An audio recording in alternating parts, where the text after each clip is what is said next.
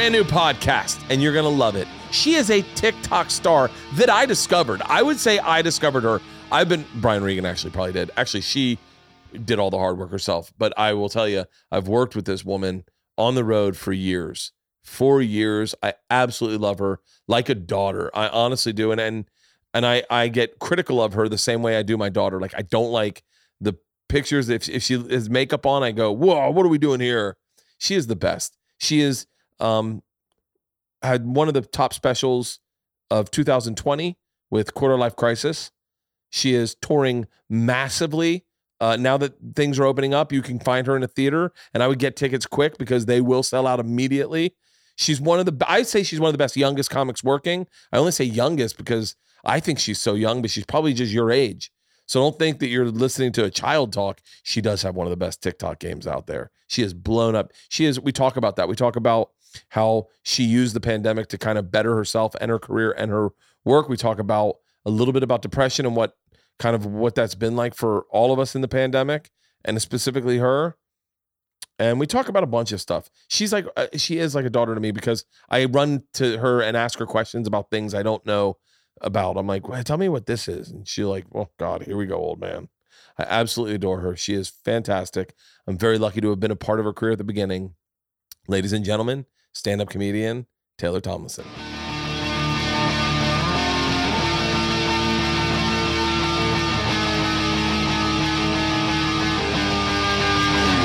This is Summercast. Ladies and gentlemen, the most successful comic during the pandemic. Are you introducing yourself? No, it's you. Are you kidding? I think it's you. Every time I turn on fucking TikTok, it's you. How much material do you have? Like, you know what's crazy is I toured with you. I just brought you here to tell good stories about me, about what a good person is. So when the cancel culture comes for me, I got this interview. Oh no, that's all I'm doing. I'm just loading these up. No. Every time I turn on TikTok, it's you doing a new bit. Oh, that's like, so nice.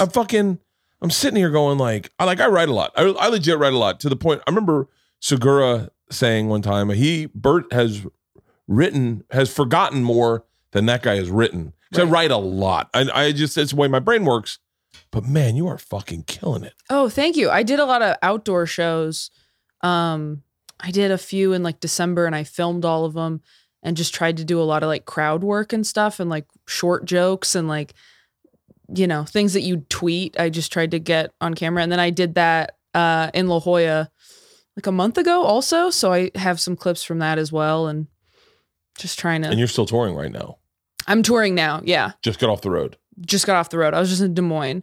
I did. Des Moines Funny Bone? Yeah. Ooh. Alicia? Yeah. I love that club. I know. It's really great. I love that club. Yeah, it's awesome. I did the outdoor tour with Whitney. I did like 19 shows that were outdoors in Philly in September. That was like my first 19 shows in Philly that were outdoors? With like 50 to 75 people, which is why we did so many. Not Helium. Punchline. Live Nation. Mm-hmm, Punchline. Yeah. Yeah. So we did that, and then we did the like drive-in tour with Whitney, which was nothing like your drive-in tour, which was a lot more dates. I think we only did like 8 or something. Oh yeah, we did. I don't forget what we did, but we did. I just kept adding them because I was like, I was having so much fucking fun. Yeah, that's what I'm saying. I think you're the most successful comedian coming out of the pandemic. But by the way, it's funny. I wonder if you felt this. I actually got. I wouldn't know if I'd say humble's the wrong word. I got self-conscious about it, about working hard during the pandemic. Because I heard a few guys talk shit about me like they were trying to joke, but you could tell they weren't joking. They were really upset about you touring, about me touring, and and just being irresponsible, which I wasn't. I'm sure if you did the tour, you know, we stayed in a bubble. We never left our bus. We were fucking safe as shit. But I got self-conscious about not being able to stop running, like not being able to put. Like, it was a beautiful feeling at the beginning of the pandemic when everyone was on, like, no one was getting spots. So you were like, oh, fucking, let's breathe for a little bit. I didn't feel any of that. I had no moment of let's breathe for a minute. Everything shut down a week after the special came out. And so I was still promoting the special pretty hard. Your special came out right before mine? March 3rd, yeah. Oh, I was March 17th. Yeah. So yours came out like a week after everything shut down. Mine came out a week after everything shut down. Yours came out a week before. Yeah. Or mine came out a week before everything shut down. So I did a bunch of press like in New York City the week before and then had all this press lined up. And then like, I remember I was at KTLA the day everything shut down that morning and they kept going, oh, sorry, we just have to push your segment because there's just a lot of COVID news coming out. Like we just have to get, and I was there for like 2 hours and then they were finally like, can we just reschedule maybe? Cause it seems like something big is happening. All our press went away. All my press for my special went away immediately. And I was, and that gave me a panic. And that's when I came up with the idea. Cause I was like, I can't just sit here. Yeah. Like, I don't know. Like in my head, I was like, you know, this, like special comes out, you tour. Mm-hmm. Like that's when you're selling tickets. Yeah. And I just was like, I'm not sitting on my hands. I remember when I called Newsfora, is Nick yours agent? Yeah. I called Nick and I remember Nick and Judy. I was like, I want to do drive-ins. And Nick, so smart. Just the fucking sound in his voice. He goes, that's not a thing. Yeah. You made that a thing. Dude, I can tell you when we got our first offer, I was walking out there, or I was walking right out there in that yard and our dog Izzy ran into my leg and knocked me down. And I thought I blew out my knee. Oh, shit. And I took the whole call with Nick about doing the tour. And I thought I blew out my knee. And I was like listening, going like, bending my knee, going, okay. And then, and then the rest is history. But I talked to Bargatze about it. It was funny shit. Yeah. Like the idea of getting out and being and doing things and allowing people a safe way to get out was fun as fucking shit. Yeah. Yeah. You know? I think everyone who was on tour with you said the same thing. I forget who I talked to. Oh, I talked to Stephen Fury who did shows, and he was like, oh, it's like so special. It's like nothing else. Oh, I miss it. I'm going to try to, I have an idea that I haven't really unveiled yet, but I'm going to try to do something, replicate it once a year, something similar. Mm-hmm. But I haven't really figured out how it's going to work, but I can't stop my brain from thinking. Yeah. So like the first 2 weeks was like really cool. Of lockdown? Yeah. Yeah. No, it's fun. I feel good about disappearing for the next 4 years because I spent some time with my daughters. Yeah. Can I tell you what I think? I've always said this to you and I don't know. It's been very poignant lately. I've always told you I don't like you with makeup on. I don't like you when you look pretty. It bothers me. I'm wearing makeup right now. Yeah, are you uncomfortable? No, I'm not. Oh, you mean like photo shoot? Yes, I've gotten comfortable with it. Okay. But very early on, I know you as no makeup backpack. I wear makeup. Leather it's jacket. It's just not a ton of it. Right. Yeah. I know what it is. It's Georgia. Yeah, I look like your daughter. Yeah, and it makes me uncomfortable to watch her grow up. Oh yeah. Like I don't like it. I really don't like it. And I definitely don't like that you guys have similar fucking opinions about the world. We're both like, maybe don't say that, Dad. Ooh, I got lit up. About Elliot Page in my kitchen. Bert. I was just talking. I wasn't even saying anything. I was just talking. Mm-hmm. And it was a day. And by the way, first of all, I'm a huge Elliot Page fan. Right. Like everything he has done. But right now we're obsessed with Umbrella Academy. Oh, it's so good. Yeah, and I'm just talking like a person would talk in their house. Right. Not on a platform. Just like a person would talk in their house. And it's all of a sudden fucking this little snitch pops up and is like, hey, you can't say what you just said. And I was like, what? And I was like, hold on, I'm working out an idea. Like I gotta be able to, you can't expect me to have the perfect idea when shit happens that I have all the right takes on everything. Right. And that's what's happening right now in this world is like everyone needs to have the perfect right take. And if you say something a little off center, you better make sure no one's around to hear it. Of course. But I think that's the benefit of having daughters is that they can call you out on it in private and you go, oh, good. I'm glad I didn't say that in front of people who don't love me enough to tell me. I didn't even say anything bad. For the record, I didn't even say anything I'm bad. sure you didn't. I really didn't. I really didn't. And that's what bothered me is is sometimes it, goes a little far. Mm-hmm. But I was just talking. Yeah. But yeah, I don't want to learn from kids. That's the craziest thing. Is I was walking today and I was like, I loved your approval of things when I had an idea that was off center and you liked it.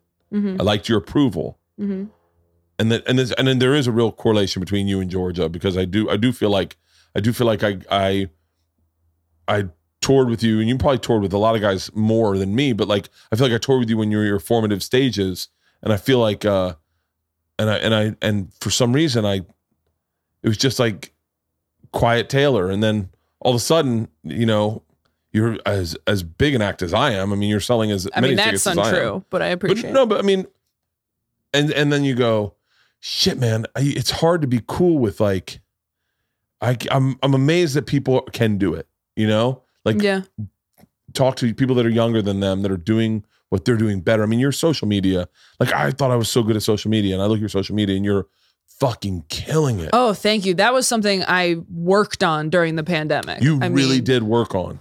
It's so hard because it was all you had for months and months.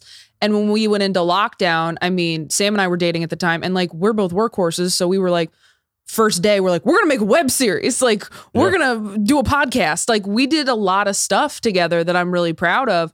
That like, and we both had specials that had just come out, so there was no like, let's just chill. I mean, that was chilling for road comedians. Is like we're home every night.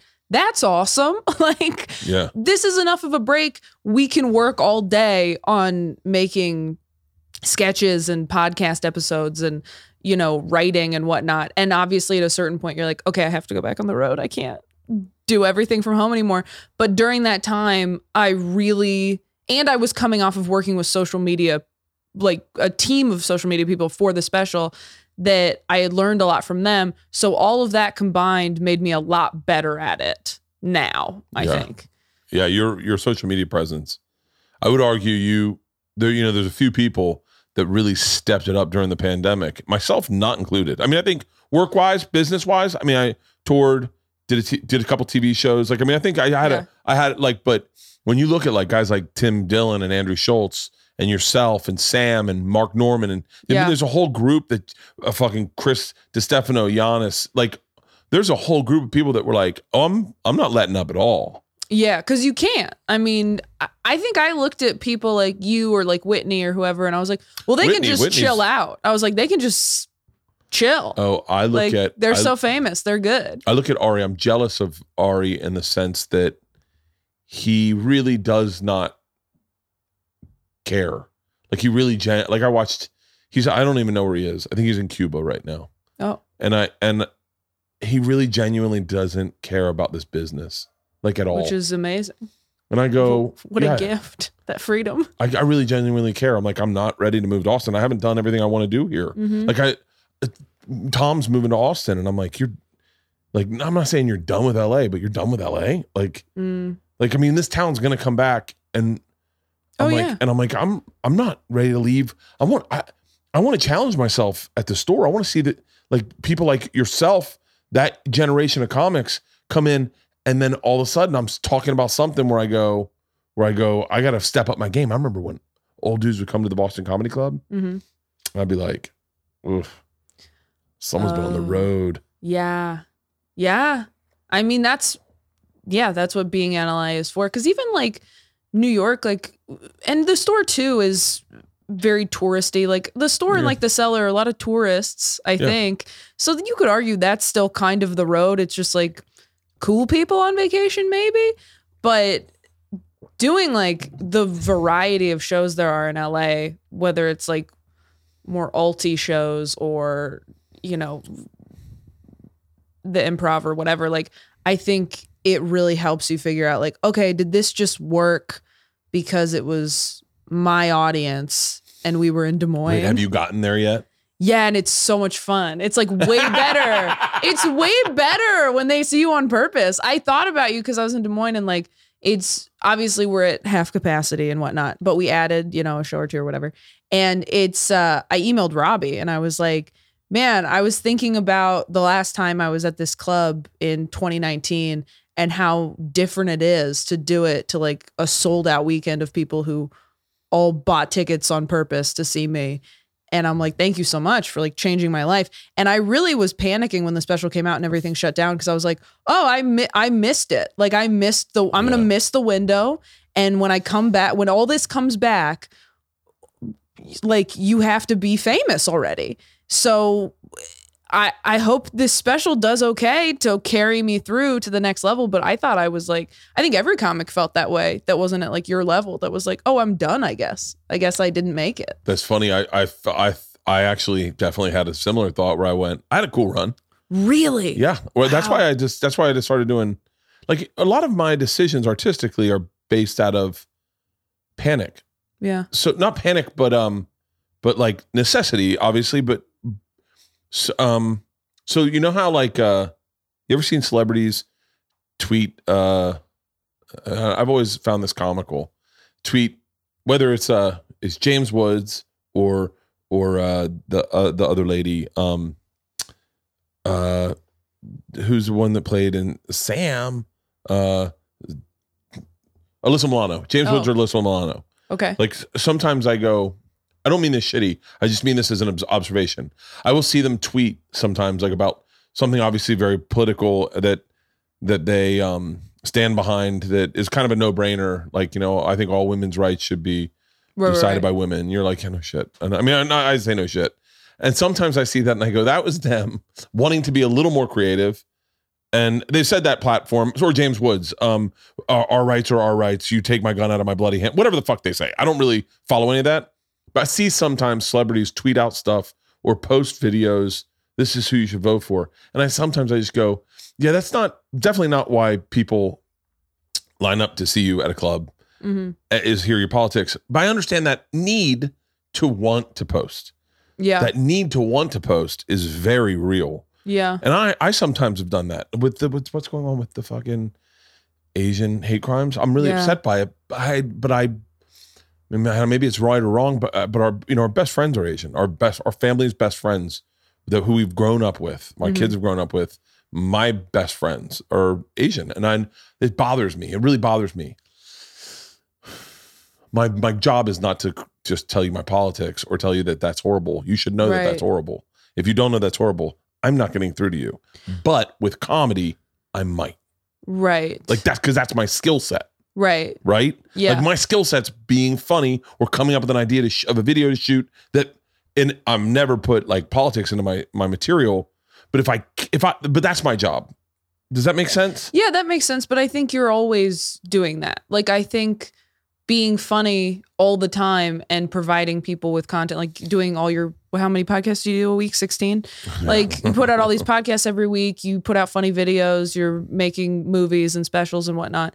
You do all that so that when you want to post about something important that you feel strongly about, everyone's like, oh, okay, maybe I should pay attention if he's posting about it. Yeah, but it's also, I don't know. I was brave when Gaffigan did it, I thought. Yeah. I was really impressed with Jim because Jim doesn't do that at all. Yeah.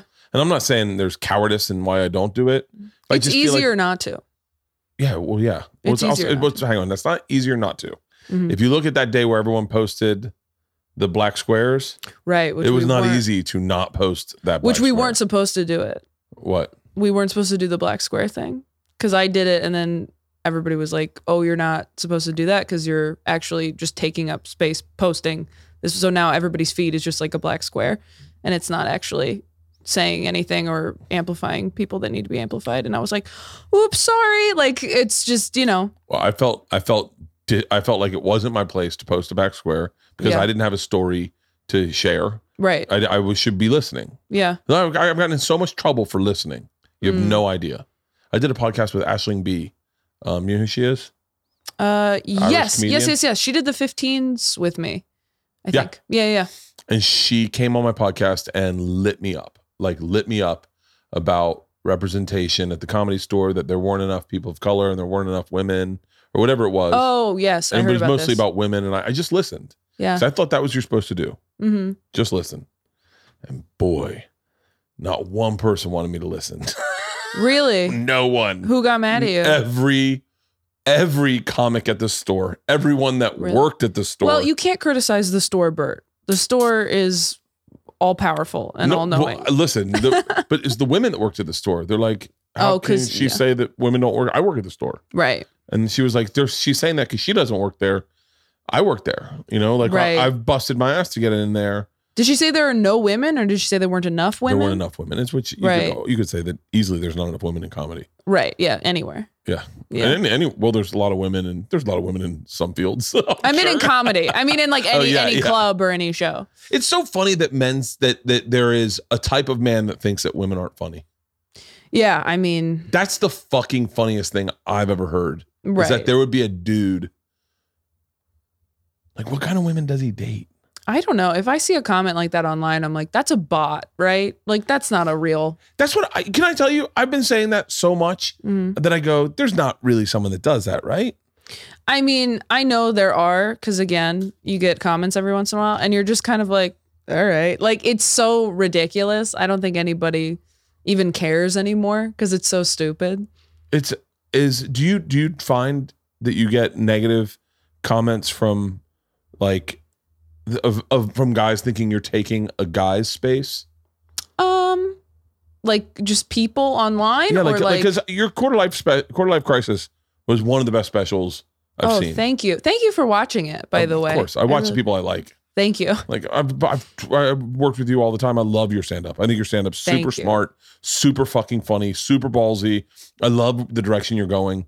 But did you get, I mean, I get people that go, this guy's just a drunk alcoholic who takes his shirt off. Right. And you're like, clearly you just missed. You didn't listen to it. Right. And you're like, Leanne, that's very mean. Why would you say that?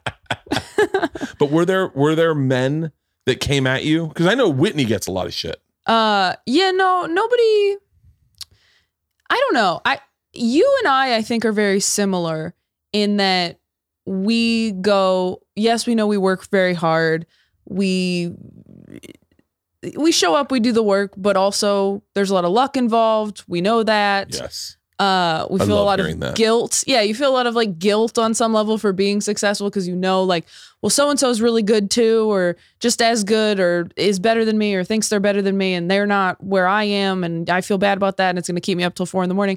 And so I don't know how much of it is in my head and how much of it is actually happening. It's never like, and it's never so like in your face. I think that's the fucked up part. I think you probably know this better than anyone, is like people make like comments, or people will tell you someone made a comment and you go kind of like, all right. Now, most of my friends in this business are like, oh, I don't hear anybody say shitty things about you. And you're like, well, they're not going to say it in front of you. Like, it doesn't make you feel any better when your friends say that. But yeah, I mean, it's uncomfortable. Like, I've lost friendships in this business that I still kind of don't know what happened exactly. It's like, here's what I'm realizing. People's feelings about your career are about them. Mm-hmm. And it's about them feeling like they're not where they want to be, and them frustrated that they're working so hard, and they're working just as hard as you are. And exactly as hard. You could argue they deserve it as much as you do, but there's no deserve in this business. There's just what is. There's no deserve. You have to work really hard. You have to be really talented, and you have to be really lucky. And the people who get bogged down in like being really bitter and angry that they are not where you are, or where I am, or whoever that they deem to be beneath them, I think it just makes them miserable. And I got to a certain point where I was like, I can't let them be miserable in their bitterness and make me miserable because I know it's happening. Like, there's no point dwelling on it, because it's not about you, and it's not about me, and it's not them going, you're trash. It's them going, God, why can't I do it? Why is nobody giving me the opportunity I deserve, or I've worked so hard for? And it sucks when you catch that flack, and because it hurts your feelings, and you're very sensitive. I'm the most sensitive person. I'm so sensitive, but I've really lately just been trying to go like, you know what, that's fine. It's not about me. Because I think I used to go the opposite way, where I went too far and I went, you're right, I suck. Why would I think it was okay for me to do that? Like, I used to say it before anyone else did. I was like, well, so-and-so is way better than me, and of course it's fine. And it's like, this business is so subjective. Everybody's so different. You can't even say at a certain point, so-and-so is way better than so-and-so. It's like, these are different people. So if there's a guy looking at me going, why the fuck are you on Netflix and I'm not? I'm going like, we're not the same thing at all. I didn't take your spot because I'm not. There's like 3 comedians that are similar to me in the industry's eyes that could be mad at me maybe. And it's like women around my body type and height who have been doing it a similar amount of time. Like, that's who can be mad. Like, you can't be mad at me if you're like just a guy, just like a road dog who's been doing it forever, because the business was not going to cast us in the same. We're not auditioning for the same part. This podcast is brought to you by Tushy. God, I wish I had Tushy here in Serbia. Man, my ass has not been great. It's not the greatest toilet paper, and Tushy sprays clean water on your ass. The bidet system is fantastic, and I genuinely miss it. I feel like I'm just spreading shit all around my ass cheeks as opposed to cleaning it, hydrojetting it off my ass. Tushy helps your bum stay clean and fresh all summer. Oh, it is swamp ass season out here. Get your business with a precise, angled, steady clean stream nozzle that's self-cleans, starting at only $99. Tushy Bidet installs in just 8.5 minutes and requires no electricity or additional plumbing, so you can have a clean butt this summer. Attach Tushy to your existing toilet, drop trowel, and watch your anus say, wow. If you don't like the idea of cold water on your anus, try the Tushy Spa 3.0 for added bonus temperature control. Oh, warm water on my asshole. I love it. Go to hellotushy.com/Bertcast to get 10% off your order and free shipping. This podcast is brought to you by HelloFresh. I wish I had HelloFresh here in Serbia. It's overwhelming. So, when you live in a house, you have the stuff that you've had for years, for months. When you're here by yourself, I go to the grocery store and I got to be honest with you, it's overwhelming.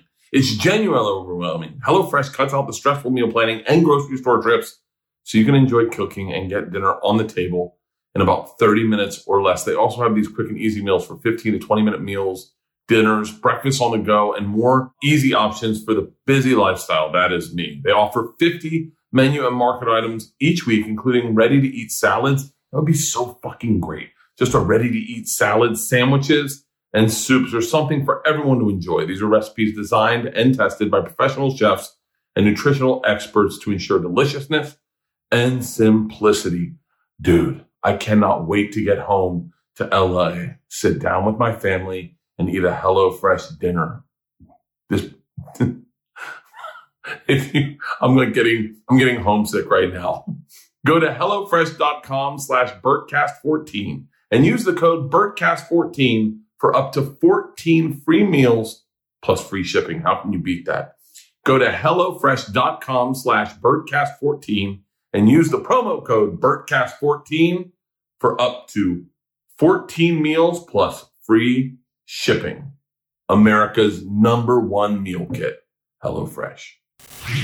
The conversation was also had about diversity in those 15 minutes, right? Oh, yeah. Or the 30 minutes. Yeah. And I felt like going, yeah, guys, that's always been there. Like, I don't know what you're talking about. Like, sure, I guess maybe in like the 80s and 70s, it was just white dudes, I've always seen diversity, and I've seen guys like people forget very clearly, like Dane and I are the same age. Like I was Dane, and Dane is such a good example of this business. Yeah. And I watched Dane blow up, and I watched people trash him. Yeah. I mean, I would never want to say that I'm sure Dane knows it, but people would trash him. Yeah.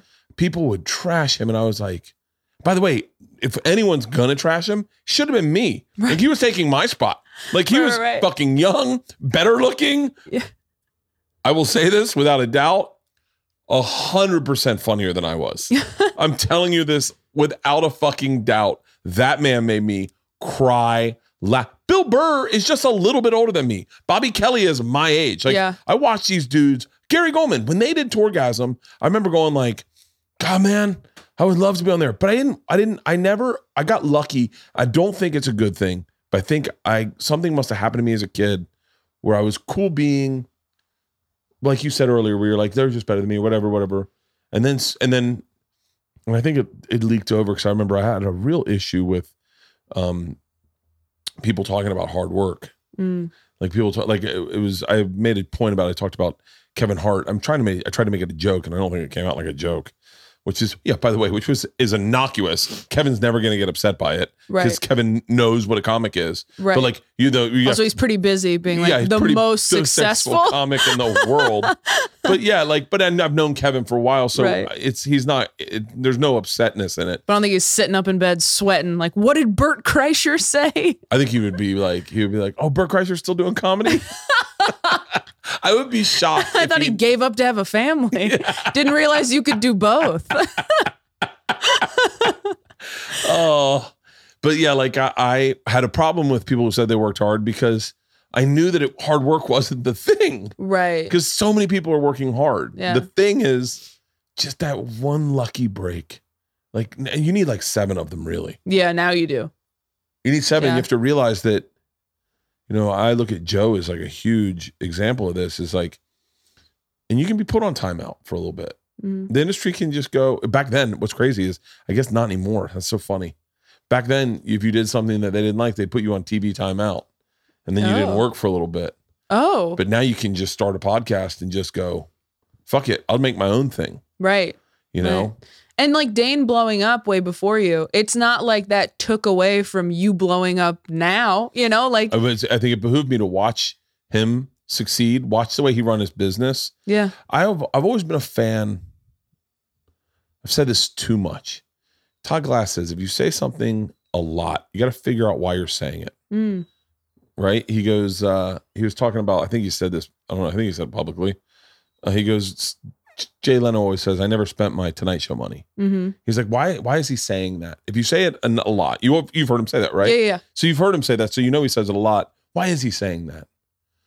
And I was like, that's an interesting point. One of the things I have always said is I'm a fan first. I don't know why I say that.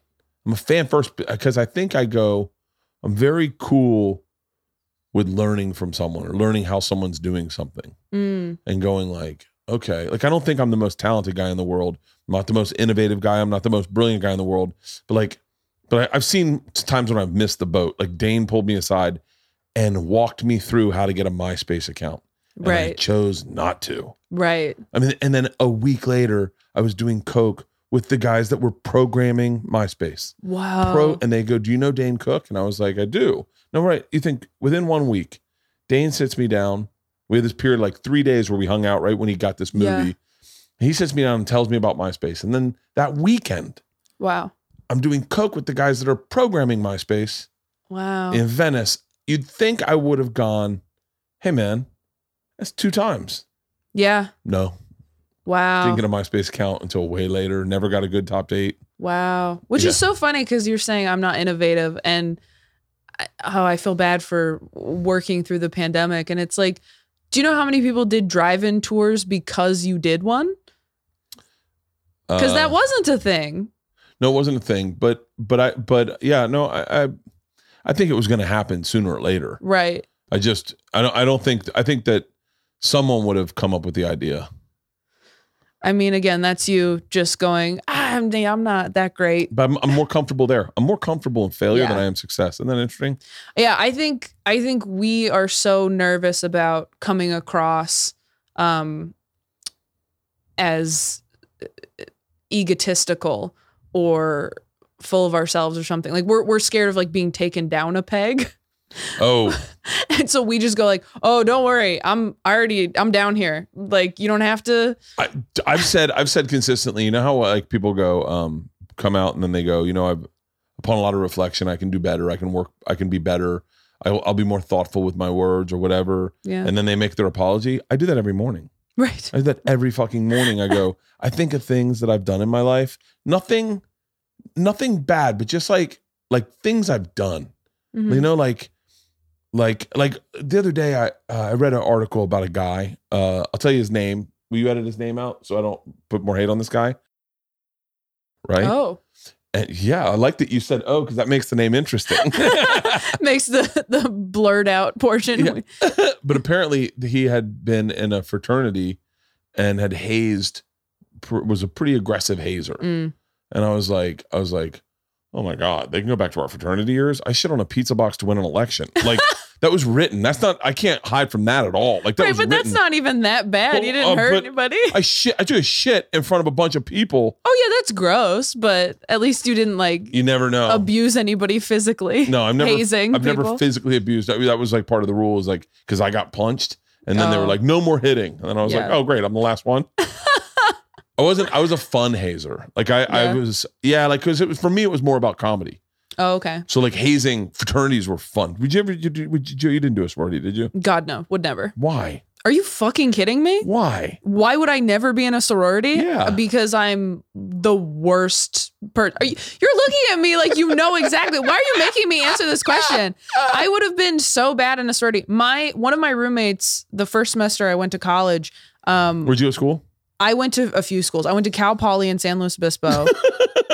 Oh, wait, I want to know why. Oh, okay. Well, this is what happened. I started doing stand-up in high school, and then I was a really good student who took AP classes and all this shit and had like a 4.1. And so I was like, well, I have to go to a good school. So then I went to Cal Poly in SLO, which is a great school, but I didn't have like a dream school. It was just the best school I got into. So I was like, oh, I'm going to go to this school. Great. Yeah.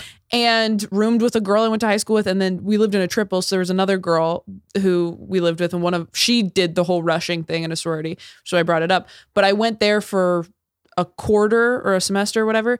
And while I was there, I couldn't do stand up because there's nowhere to do it. I went home like twice and did it in San Diego. And I was like, oh, I want to do stand up. I don't want to do this. And also, why am I spending so much money to go to a school? I miss my family. I don't like. Did you think you were going to do stand up professionally then? No, I didn't think I could, but I knew I wanted to do it, and I knew I couldn't do it there, and I could do it in San Diego and at home.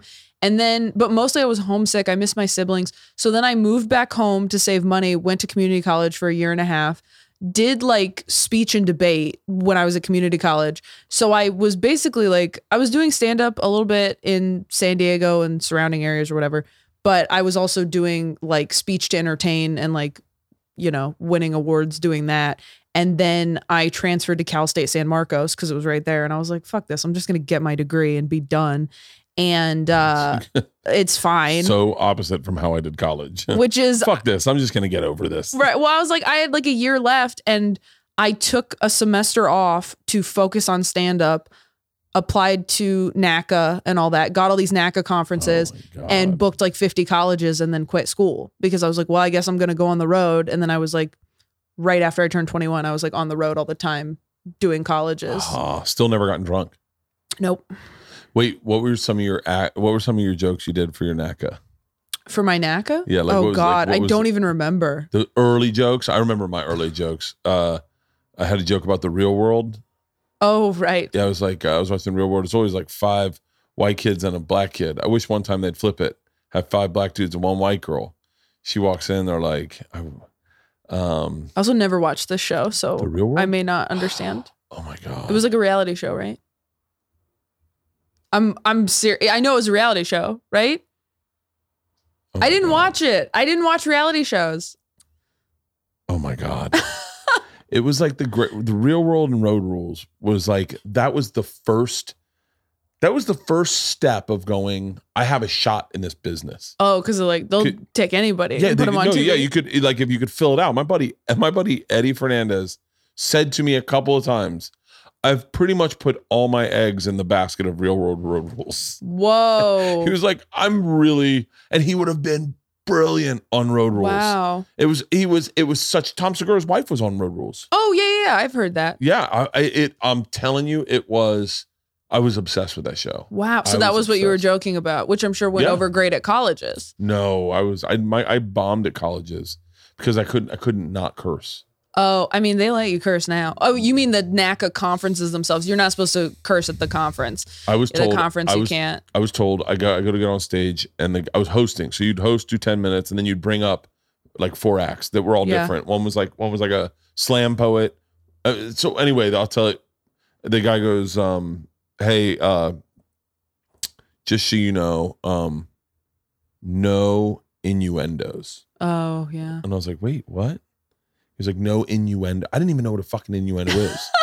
I'm like, "What's?" And Matt Frost is next to me, was my agent at the time. We were in Atlanta, and he goes, "No innuendos," and then he walks away. And Frosty goes, Frosty is the fucking funniest human being. He goes, is your act heavy with innuendos? And I was like, I don't think it is.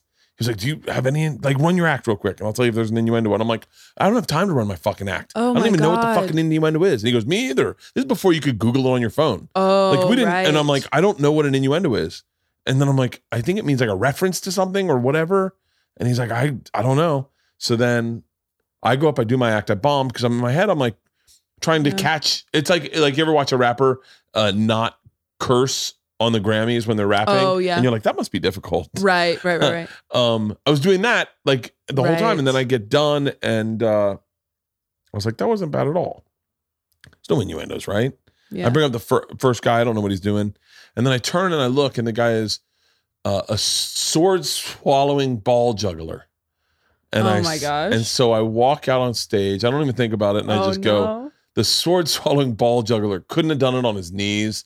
And Frosty goes, that's an innuendo. Oh my God. Oh my God. And so I didn't get any colleges. At least you learned something. I didn't get any colleges. I do remember a joke. I remember one joke because I think I did it on Last Comic and I got Last Comic like the same month I started going on the road doing colleges. For real? They found me on YouTube and they just like, I'm on my first run of colleges alone in a hotel room and like somewhere in Massachusetts on like a 3-week run. And I get like a email from a producer who's like, can you audition for this in LA on Tuesday? And I had Monday and Tuesday off, but then I had back-to-back colleges for like 10 days or something. So I was like, I mean, technically I could fly back and then just go right back to the airport and fly back to the East Coast. And I called like a couple people and they were like, yeah, that's what you should absolutely do. So then I did, and that's how I got it. But one of the jokes I had was... Wait, that sounds funny. You were on Last Comic Standing? Yeah. I didn't know that. Yeah, I made a top 10. For real? Yeah. It was What the year? last season. Wait, was that... I'm curious. I want to know who was on that. Michael Palisak was on it because he beat me. And then... because they like put us up against each other. Ian Bagg, I remember Francisco that. Ramos. I knew that one. I knew that one. Yeah, Ryan who else was Connor. Someone Ian became really close with one of the guys he did that with, and he's still really good friends with. Oh, really? Yeah. Last Comic Standing. What season was it? The last one. I think maybe 9. Does that sound right? 8 or 9? Seasons. I think it was the 9th. Jesus, I did Last Comic Standing 2. I think everyone did. Oh, you did the second one? Wow. Yeah, I used to watch that as like a kid. Shang Wang. Yes, Shang Wang. Francisco Ramos, Taylor Tomlinson, Michael Palisak, Dominique, Andy Erickson, Clayton English. Clayton English won, yeah. I know Clayton English. Yeah. Oh, that's great. Joe List was on that? Yeah. I think like so many people were. I mean, actually, I don't know if he was on that season. He probably was. I mean, we didn't see. Carlos Miller was on Last Comic Standing? We didn't see a lot of people because you only had to do like 4 rounds at most because it was only stand up. It wasn't like the house or anything. So it was easy. See, I would have liked the house. Yeah, you would have been good at that kind of stuff. I was so glad that wasn't the case. We did I'm not good with taking with someone telling me what to do. I kind of shut down.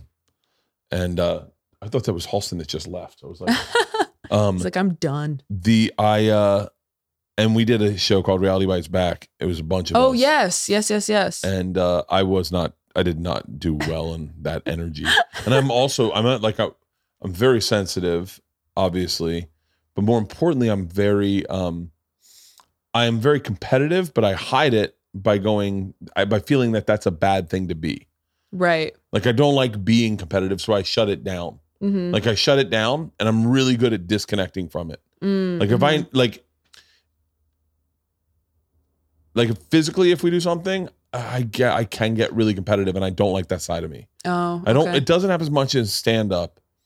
Because I've been actually really great with applauding my friends succeeding and not attaching that to my success or my failure or the lack thereof. Yeah. But man, Last Comic Standing brought it out when I did season 2. Right. Really bad. That's so interesting. See, I'm the opposite because I was so quiet. I was so scared. I mean, Really? I was like a college student. I was 21 and I was terrified and I felt like, oh, I don't deserve to be here. I don't know this is casting. That's how I got to top 10. I'm sorry. Felt horrible. And okay, and that connects with true. what you said earlier. Is where you go, I'm sorry. That was casting. Like, granted, I had good sets on that show, but that was casting. Like, so that's like your first credit in the business is like this reality show where you know it's not fair, and you're like, okay, this is. Of course, it's gonna set you up to feel guilty the rest of the time. But one of the jokes I did that I would do at colleges. I did well at colleges because I was a college student. Yeah. Like a few years, I did it for like 2 years, and then I was crazy. Like, I can't really do it. You just would walk up, and then they'd be like, "She's our age." Yeah, exactly. I was their age. Like I had a joke about I met my first boyfriend. I met him in community college, and finding a guy in community college is sort of like finding a full bag of chips in the garbage. You're like, this is cool, but I am a possum. Like you're like that. I remember I would do that, and people liked community college jokes because none of the people you were performing for went to community college. They had gotten into like good schools or whatever. Yeah. So, you know, shitting on yourself for going to community college was super easy. Did you ever party with them? No. God, no. I've never partied with anybody. Have you changed at all? Like, is it like? Have you because you're successful? I was curious what car you drive up in. Oh, it's the same car. Yeah, same car. There's a scratch on the side. You have nicer clothes now. Oh, I have nicer clothes. Thank you. Yeah, I really like your shoes. Thank you. These are, you know, those are really I was cool in Portland, shoes. So Nike store. Someone just texted me about that too. Was that you that texted me? It was that was me. That was you. Did you end up going? I did end up going. I just put it on because I texted you about it, and I was like, "Who got you into the Nike store?" And you're like, "It was a fan," and so I just put it on Instagram, and then like took the first person who responded up on it, and then regretted it because then I got them tickets to the show and they heckled, and in like a I know you kind of way. They weren't like you talk about your shoes. Yeah, they were just, you know, you're like, yeah, shut up, you dumb idiot.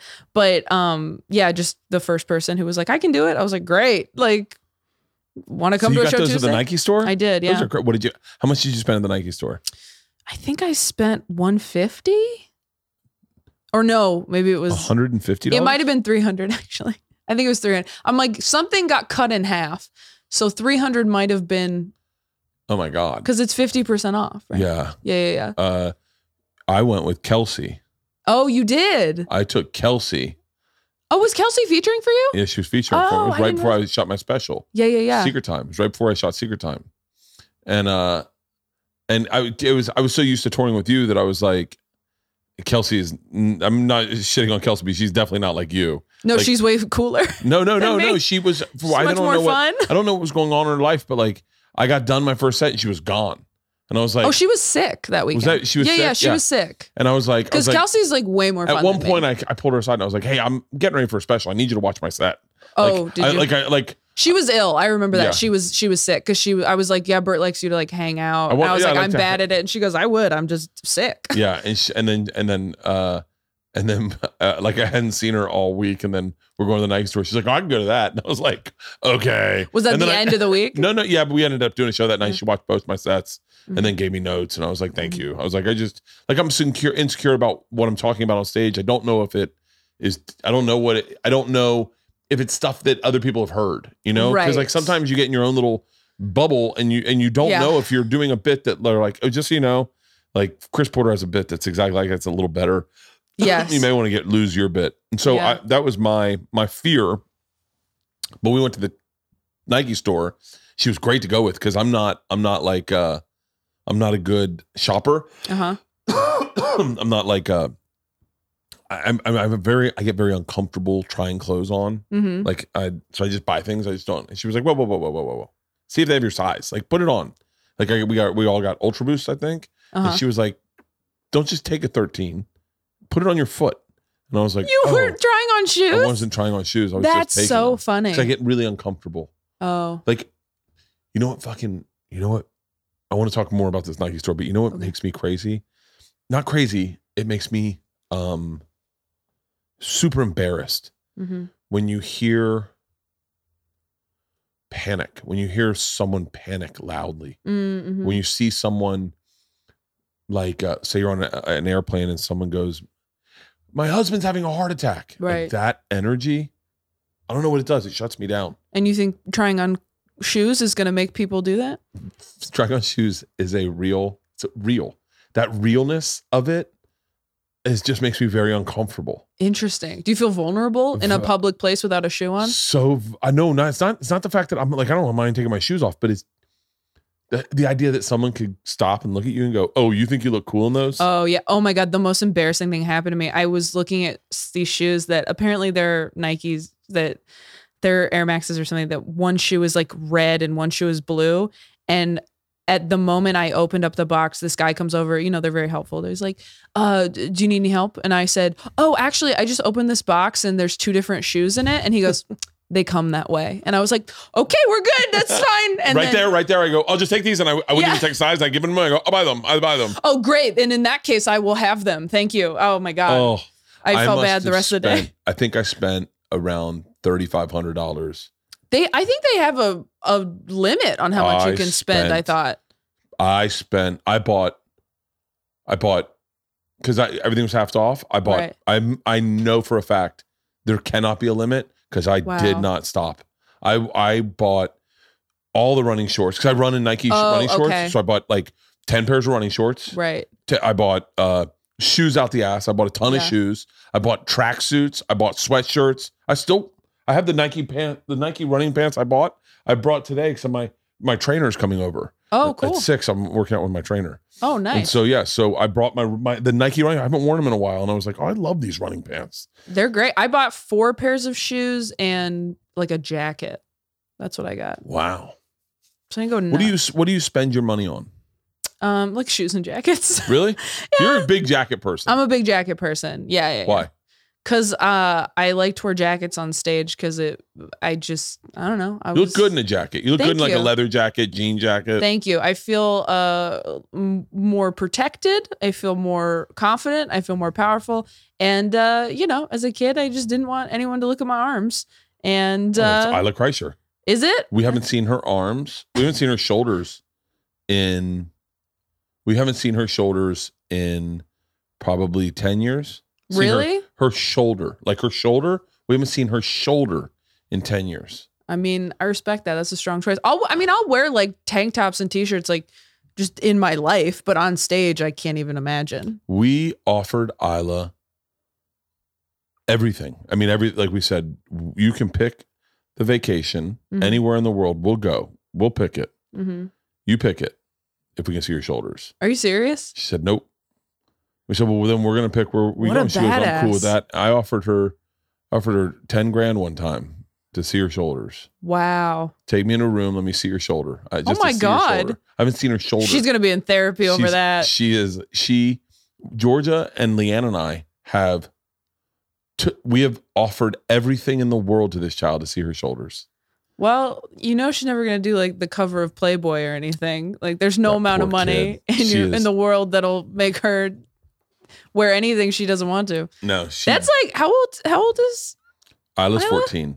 14, man. I can't imagine knowing myself that well at 14. We're talking about swimming.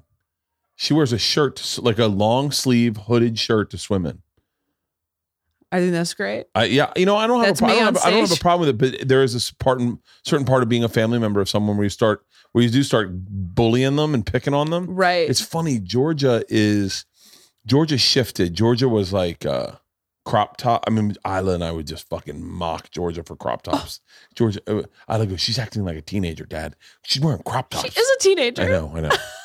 And so Isla and I would fuck with Georgia about crop tops. And then all of a sudden, Georgia pivoted into this new thing where it really made me feel special. She went into my room. She's like, you got a lot of cool like shirts. Like Modest Mouse is a badass shirt. And I was like, you like that shirt? And it doesn't fit me anymore. I bought it. It was a fucking large. Right.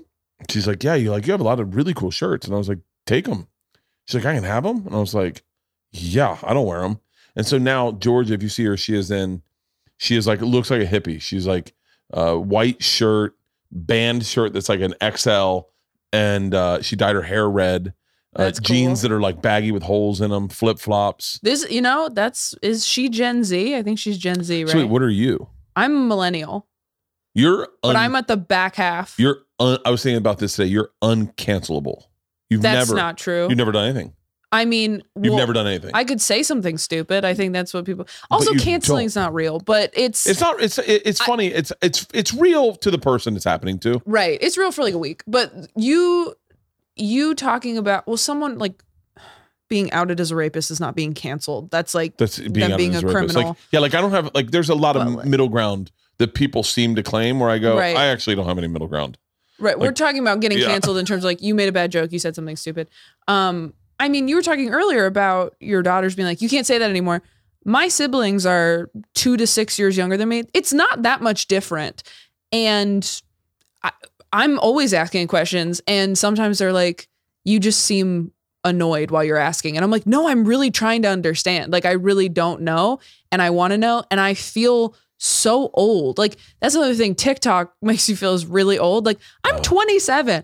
I'm young, but you get on TikTok. Everybody I think is my age on TikTok is 24, and they're way more open-minded than you. And you're like, I thought I was pretty open-minded, but because you grew up in the church. Yeah, I grew up in the church, so that's part of it. But also, I just think you just don't know what you don't know until someone tells you, and then it's like you said, it's just listening. But yeah, I don't think me or any other younger person is uncancelable. Or are you just saying I'm uncancelable because I haven't done anything? You don't stay up at night going, yeah, I've done 1,000 podcasts where I've gotten high and drunk on 900 of them and have no idea what I laughed at or said.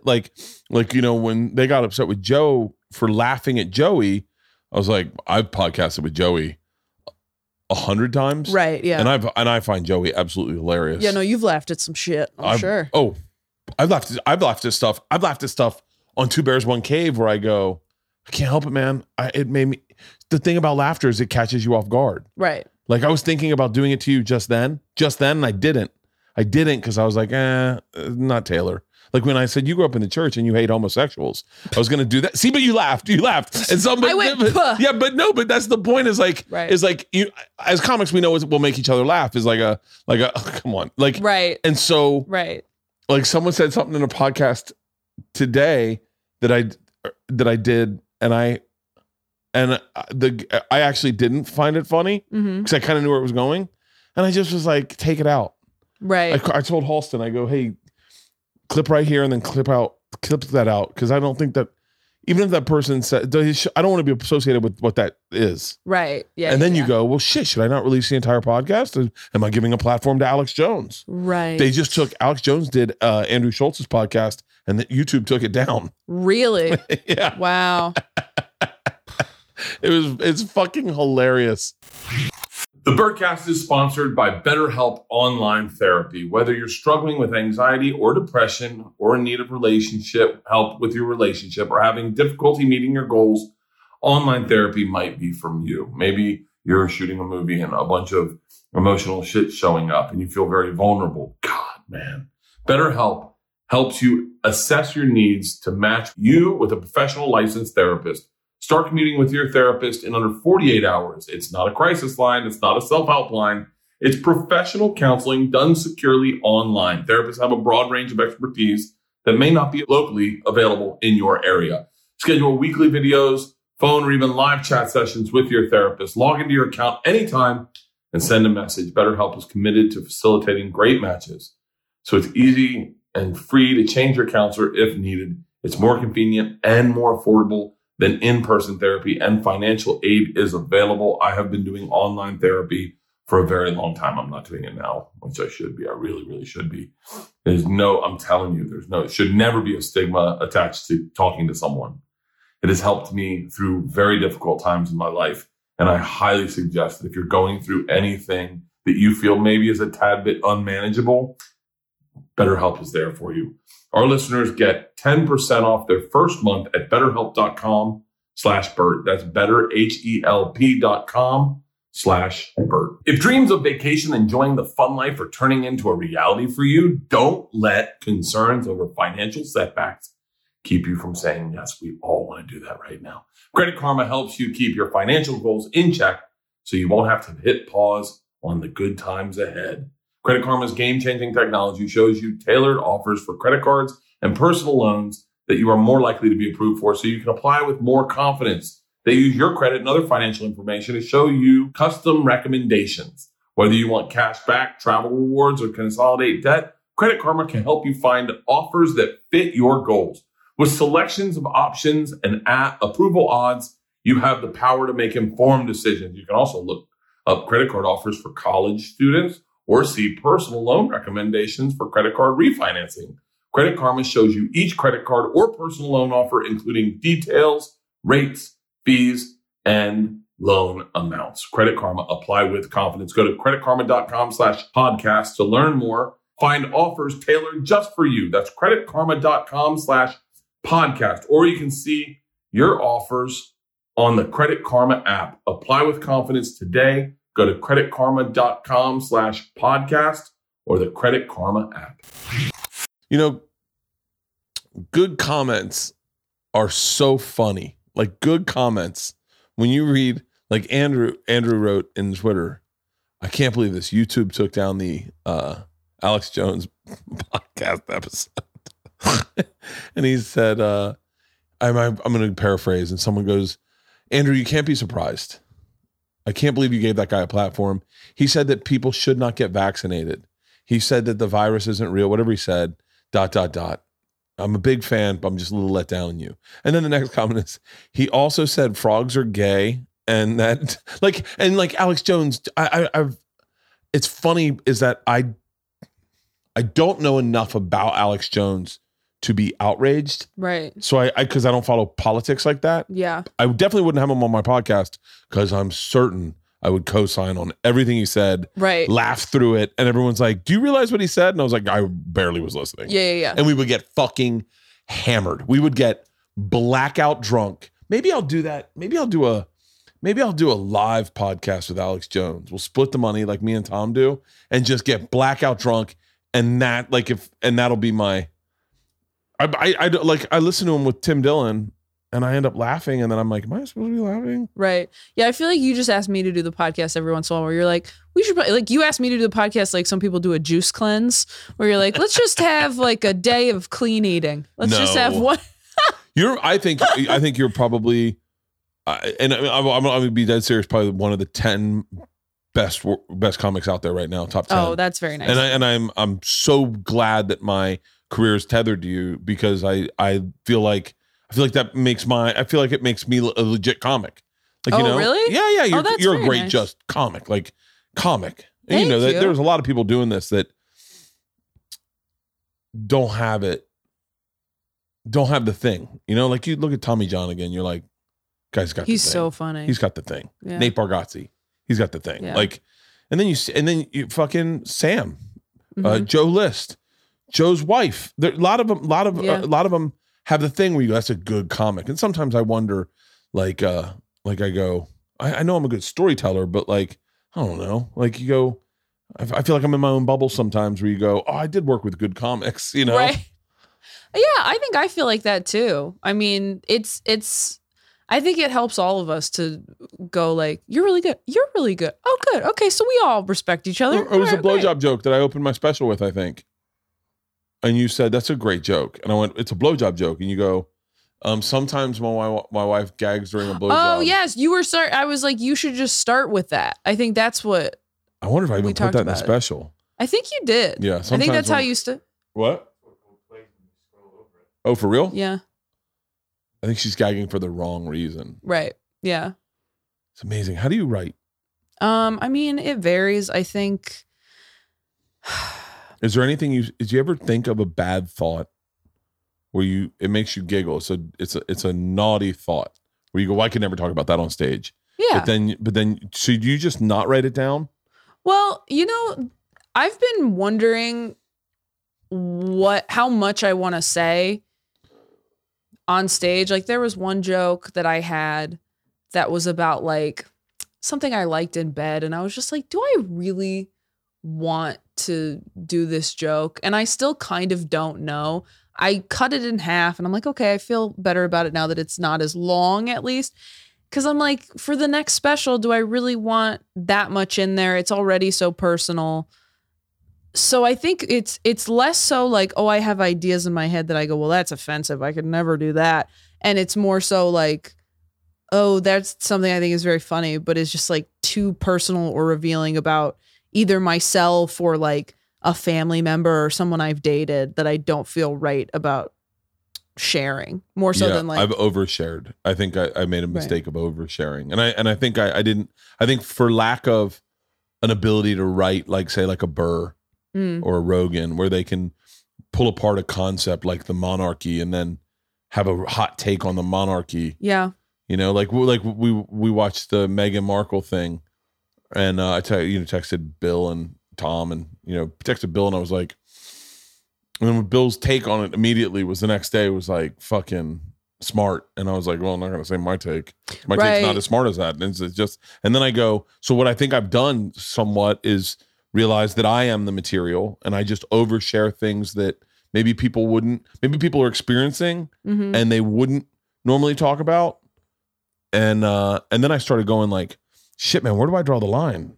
Yeah, that's how I am too. I have a hard time doing anything topical, even like tweets, because I'm just like, this has been done, like for sure. Like everything's been done, period.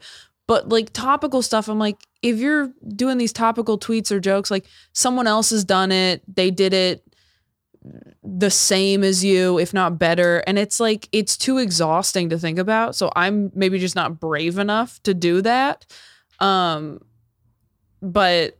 yeah, that's the way I write too, is just very personal stuff. And I go, what's happening in my life, or what am I thinking about a lot that I could talk about for a couple years and not get bored of it, and would maybe selfishly help me work through it. Oh, do you think so? So wait, do you write in the mornings? Do you like sit down and write, or do you just let it happen whenever it happens? I do both. I write down ideas and then I'll sit down and actually write. And if it depends, like when I was not performing, I mean, like I didn't go up at all, like in January, and then most of December, like December and January, I didn't go up at all. And I couldn't write because I was like so depressed, and I didn't know the next time I was going to get on stage. And it's really hard for me to write when I don't know the next time I'm going to get on stage. If I have shows lined up, then I'm like, oh, cool, I could actually sit down and write, because I know I'm going to be able to find out if it works soon. Yeah. And there are a lot of LA shows back. Have you done any outdoor shows in LA? No. Do you have any desire? Not really. I don't really. Like I feel like I worked a lot this year, and I'm ready to get back indoors. Yeah. I mean, I'm ready. You don't want to do 12 minutes in the wind? Well, I also perform shirtless. Someone hit me up and they're like, hey, man, I had Sarah and Bill do this show. Do you want to do it? And I was like, oh, cool. And then I looked at their Twitter and I was like, oh, they're all in jackets and scarves. Yeah, it's cold. I was like, I can't do it. I'm fucking freeze my ass off. Right. I didn't think about that. To do 10 minutes and then get pneumonia, then get COVID. Yeah. Yeah, I'm kind of like I have a couple spots tomorrow night, 4 on Saturday and 2 on Sunday. And I'm kind of like, what am I doing? Like, I'm, where like, I'm trying to get back to it, but also should I be trying to have a life or something? Like, I don't know. But then you go out, you're off of this year where you couldn't do anything. So you're like, I should get back to performing as much as humanly possible. But now I'm like overcommitting to road weekends and outdoor shows. You guys seemed like you had a life. Like, it seemed like, did you do Whitney's shows? In her backyard? I did one of them. There was only 3, I think. I did one of them. Yeah, there was only a few. I'm looking at my material that I've written lately to see if I've done anything. This is an idea. Unintelligent people love sharing bad news. I kind of think everyone likes sharing bad news. For real, I don't. Really? Oh, I hate it. Like news that I think stupid people wallow in it. They love it. Interesting. They love it. My wife's family, not her dad, and not, if it's you, it's not you, but like members of my wife's family love telling you something bad about somebody. Oh, interesting. Love sharing, not just gossip, but bad stuff that's happening to them. And I was like, and I just write that off to being like, I don't like bad news. My wife can't deliver bad news at all to save her fucking life. Really? Yeah. Our chickens got killed. Oh no. Yeah. All our chickens died. But within 1 week span, we lost 2. And we lost the first one, Charlotte. I think it was Charlotte or Henrietta. It was Henrietta. We lost Henrietta. And she came in and she tried to tell me, and she was crying, and I was like, spit it the fuck out. Like, you realize I'm a lot smarter than you, and my mind is racing with ideas of what you possibly could say. So like, I don't have Leanne's brain where it's like, well, if it was your dad, I'd be crying harder. You know, like that's where Leanne's brain is. Right. I was so fucking. You think you're angry at smarter her. than Leanne? I'm definitely smarter than Leanne. Really? Way smarter than Leanne. Yeah. Oh fuck yeah. Don't tell her I said that. Yeah. Okay. I'm like, I don't know that I agree with that, but no. We have different types of intelligence. Oh, okay. Like, nice save. No. She is. Leanne's like a emotionally intelligent. Oh, so emotionally intelligent. Yeah. She's the one. Her and Tom kind of did a little bit of an intervention with me. They didn't know they were doing this, but about me being sensitive. Oh, interesting. Like I'm very, very, very like the smallest thing can, and it doesn't even have to be real. Oh yeah. It can just spiral me. Yeah. Yeah. Wait, does that happen to you? Yeah. Like what? Like what could make me spiral? Yeah. Oh my gosh. Here's something crazy. Sometimes if somebody I think is like way cooler than me likes a post of mine, whether it's like an Instagram post or a tweet or something, and they don't usually like things, I think they're making fun of me. Well, that's so funny. I think the exact opposite. You ready for this? I think if someone who normally doesn't like my post likes my posts, I go, so you've been looking at all my posts and not liking any of them. Yeah. That too. It's one of those. Yeah. I'm like, so we are seeing all of it, guys. But I don't even think that's true. I actually wonder, there are people I want to text, like famous people I know, and go, hey man, I know you see my posts, right? Right. Like, why aren't you liking any of them? Like, I like yours. Yeah. So that you think that if they like your post, then they're making fun of you. Or if they comment on it or something. If they comment like even just like LOL or something, I'm like, oh my God, is this like backhanded? Like and it just depends on the day. It's if I had too much caffeine or I'm just feeling like low or something. Does caffeine fuck with you?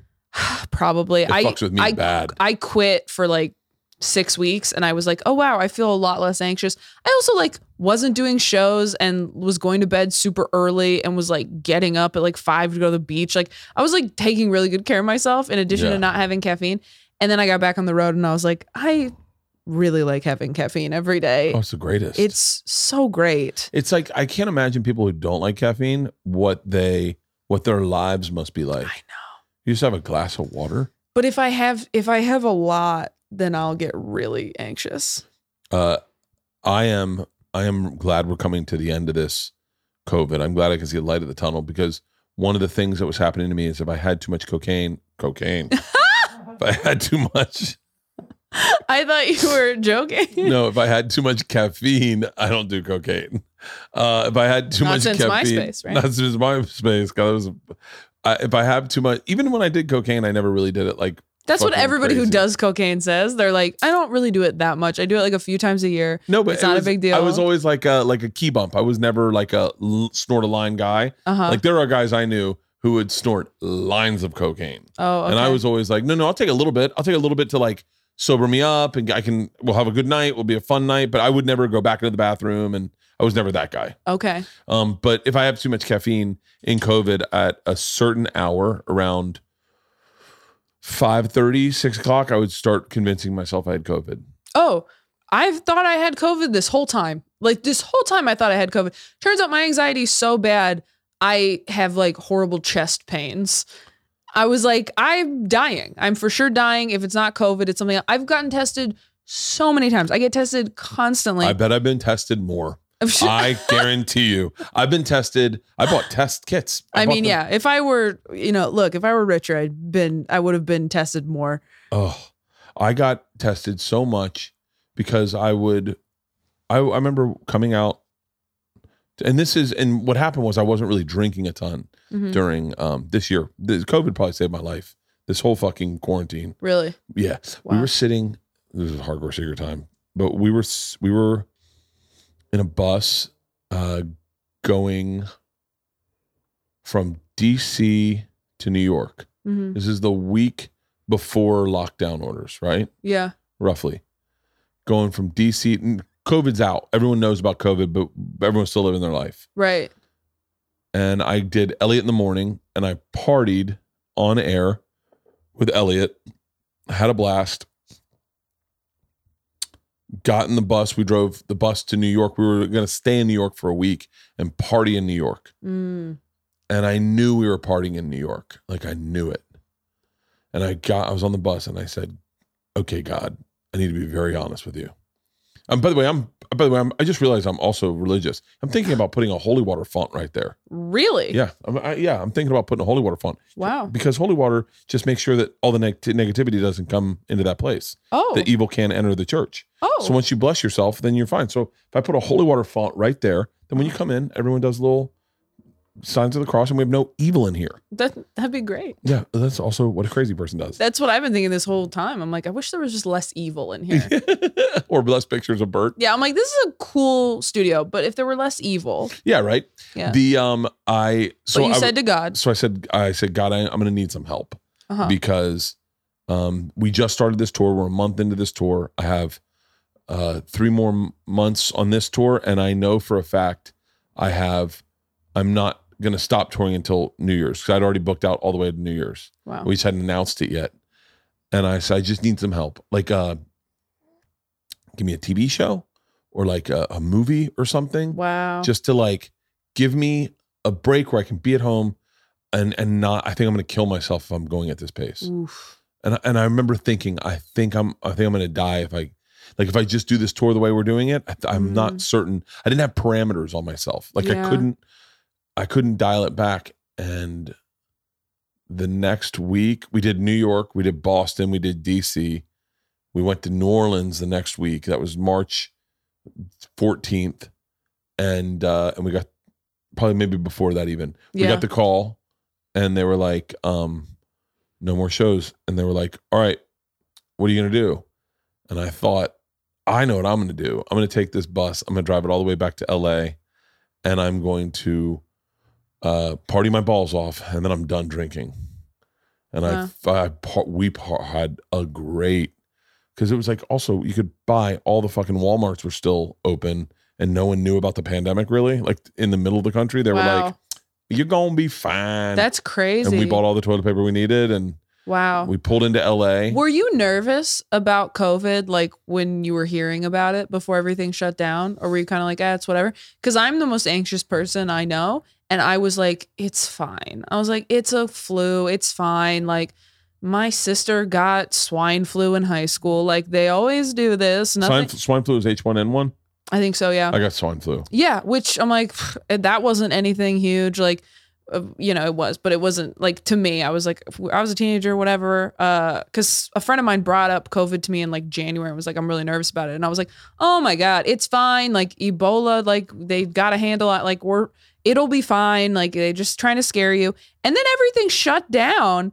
And I was like, are you fucking kidding me? And I was like, this is just proof that when I don't worry about something, that's when it fucking happens. You got to respect the devil. You really do have to respect the devil. If you don't respect the devil, he fucks you. Really does. And that's why obsessive compulsiveness is the greatest disease to have. Yep. Because you respect the devils and you like, my big thing right now is when I see double numbers, I know I'm going to have a good day. I just got to see double numbers once. Oh, that sounds like nice OCD. What?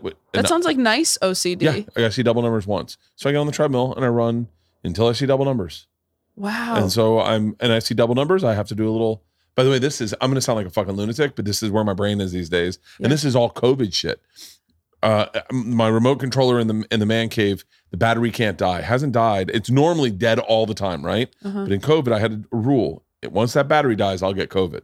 So I've been really good with putting that charger, that whatchamacallit on the charger. I've had a lot of OCDs like that where I go, I'm not going to stop respecting the evil. Like if I don't, it's the reason I'm not an alcoholic. Like I know people could go, Bert, you are. I'm not.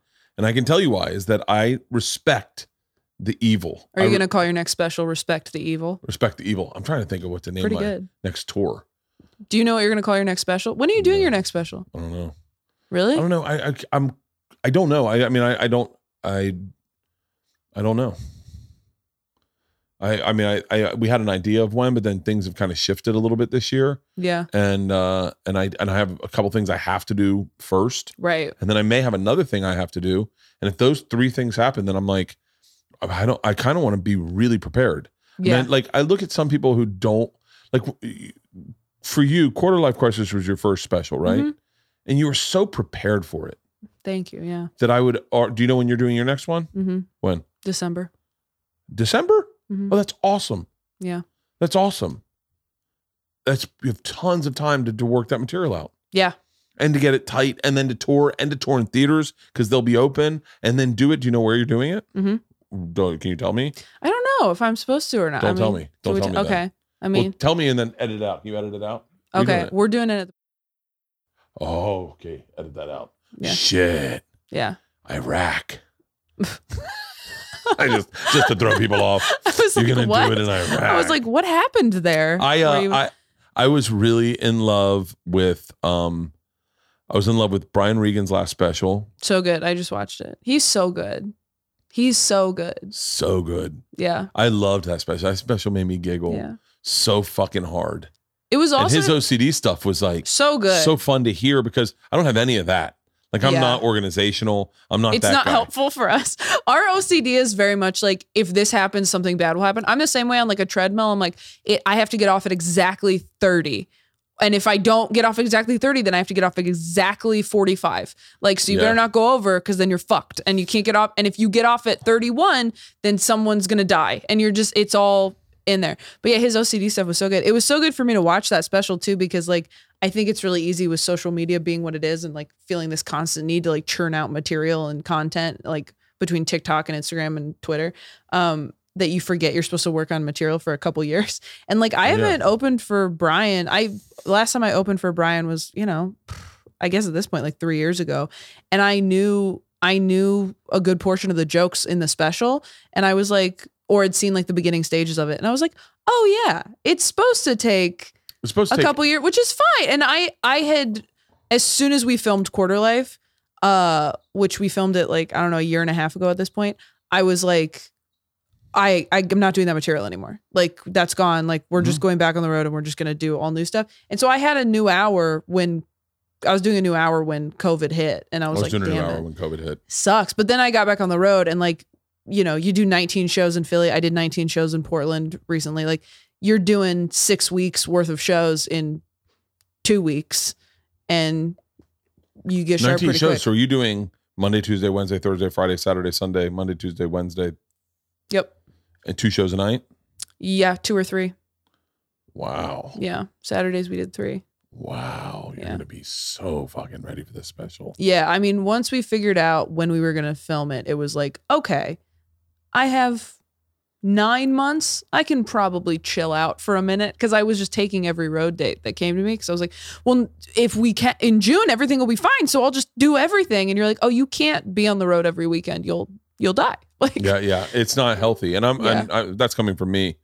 I'm gone for the year as soon as as soon as I've said to everyone, there's always been my thing is the second everything opens up, I'm gone. Yeah. And I'm cool with it. That's how I'm more, I spend a lot of time with the girls, so I'm ready to go. But I had a new hour.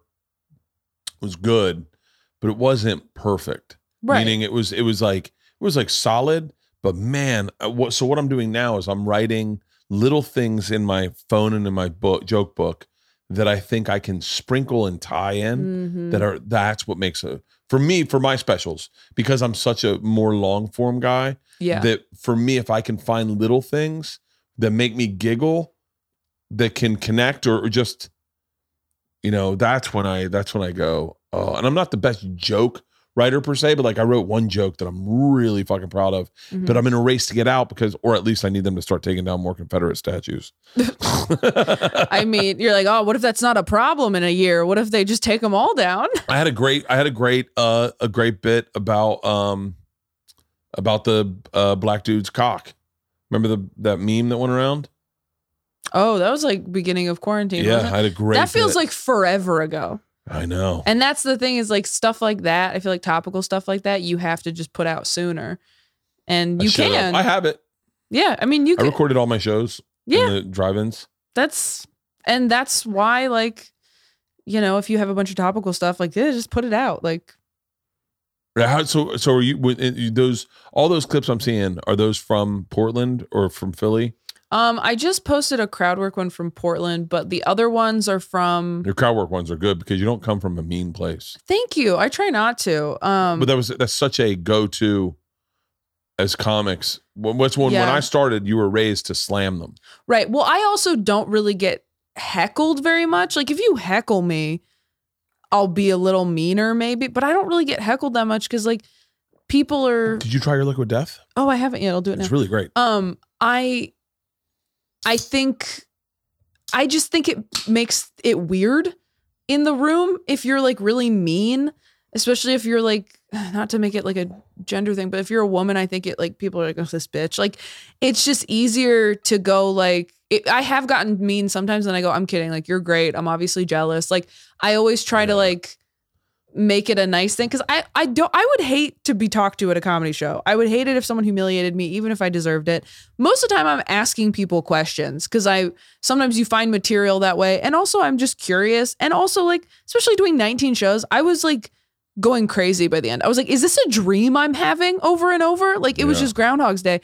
So by the end I was just like, has anyone ever had this happen? Like, what about this? And it's easier to do that when people came to see you. And I was thinking about touring with you a lot, like, these last few weeks, because when I was featuring for you, you had, like, just started selling out clubs like crazy. And we're kind of like, this is, like, nuts. And, like, I was in awe of the fact that you could just go up and be like, oh my God, this happened to me. Did you guys? And, like, people were really excited to have, like, a moment with you. And I feel like that's much easier when it's, like, your audience to go, can we just, like, take a minute and talk about some stuff? But yeah, so the things I'm posting, I have some stuff from Portland. I need to just be filming every set just in case, but I'm not great about that. But I have a girl in San Diego that I hired to film a bunch of outdoor shows I did at this, like, club in Escondido. And then the La Jolla Comedy Store, I have some from that. The lighting is real rough on those. So I'm kind of like, I mean, I look like trash in these, but I guess it's funny. And then, yeah, I think that's all I've got, really. I didn't film any in Des Moines. Like, I should be doing every show, but I just... See, I would love to do a residency in Des Moines. Des Moines' great. They were great. I would love to go into, like, Des Moines or Omaha and do, like, do 19 shows there. It's great. Yeah, I would have loved to have done a bunch. I mean... They were lovely. Just, like, I tried to get Segura to move with me to Des Moines. Yeah, right before I did the tour, my other idea was I was going to get, like, 12 comics or 10 comics, right, and move to a city, right, and where the COVID wasn't bad, right, and do socially distant.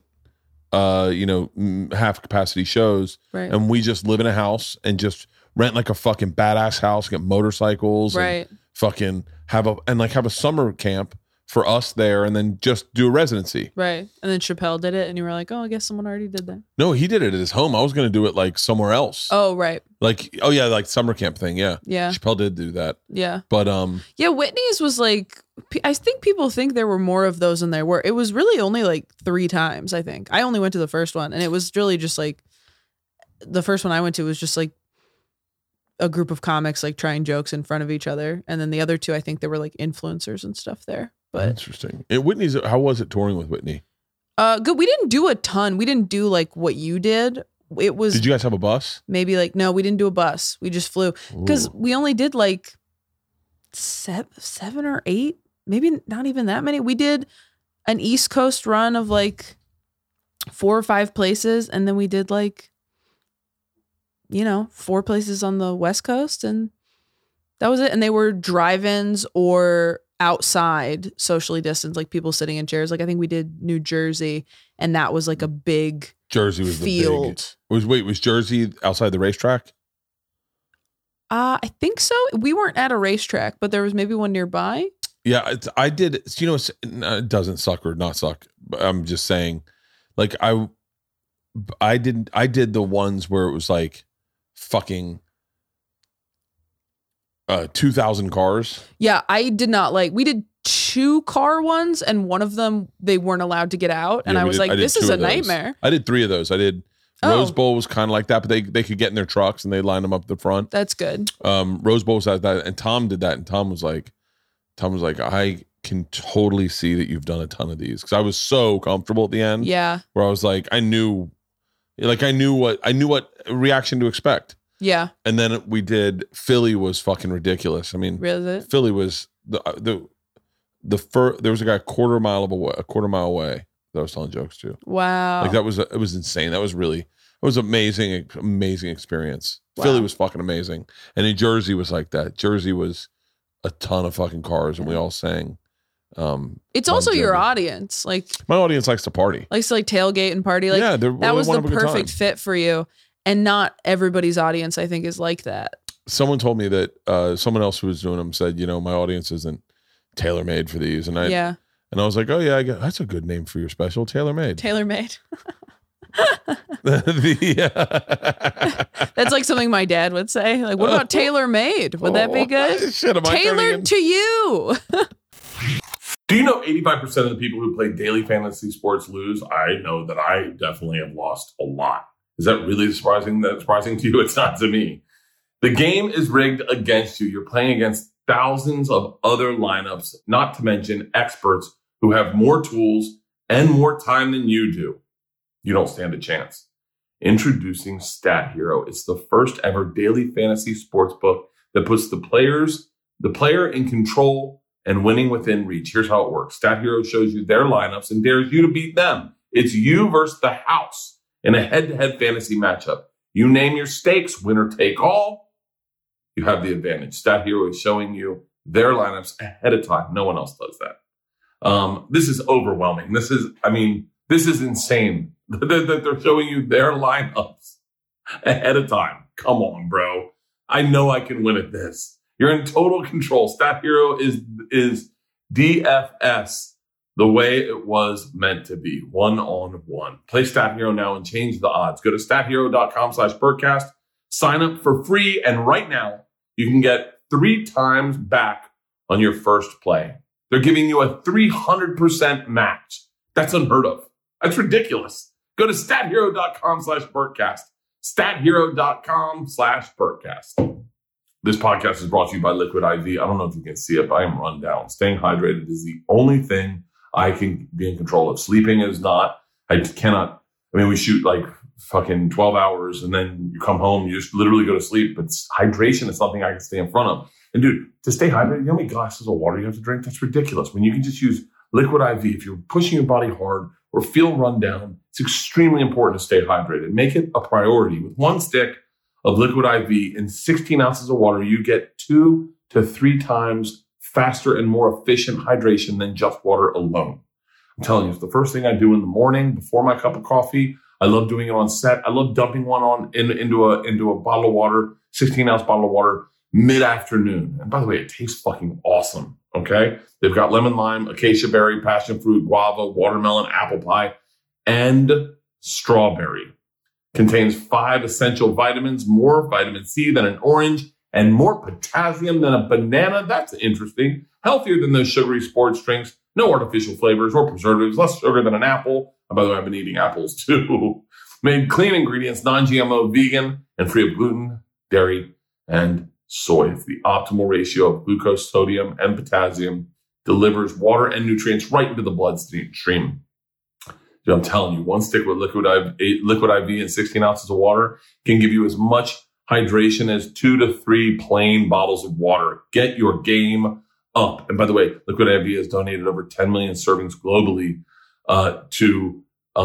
in response to the COVID-19. Products are being donated to hospitals, first responders, food banks, veterans, and active military. Grab your Liquid IV in bulk nationwide at Costco, or you can get 25% off when you go to liquidiv.com and use the code BERT at checkout. That's 25% off anything you order when you get better hydration today by using the code BERT at liquidiv.com.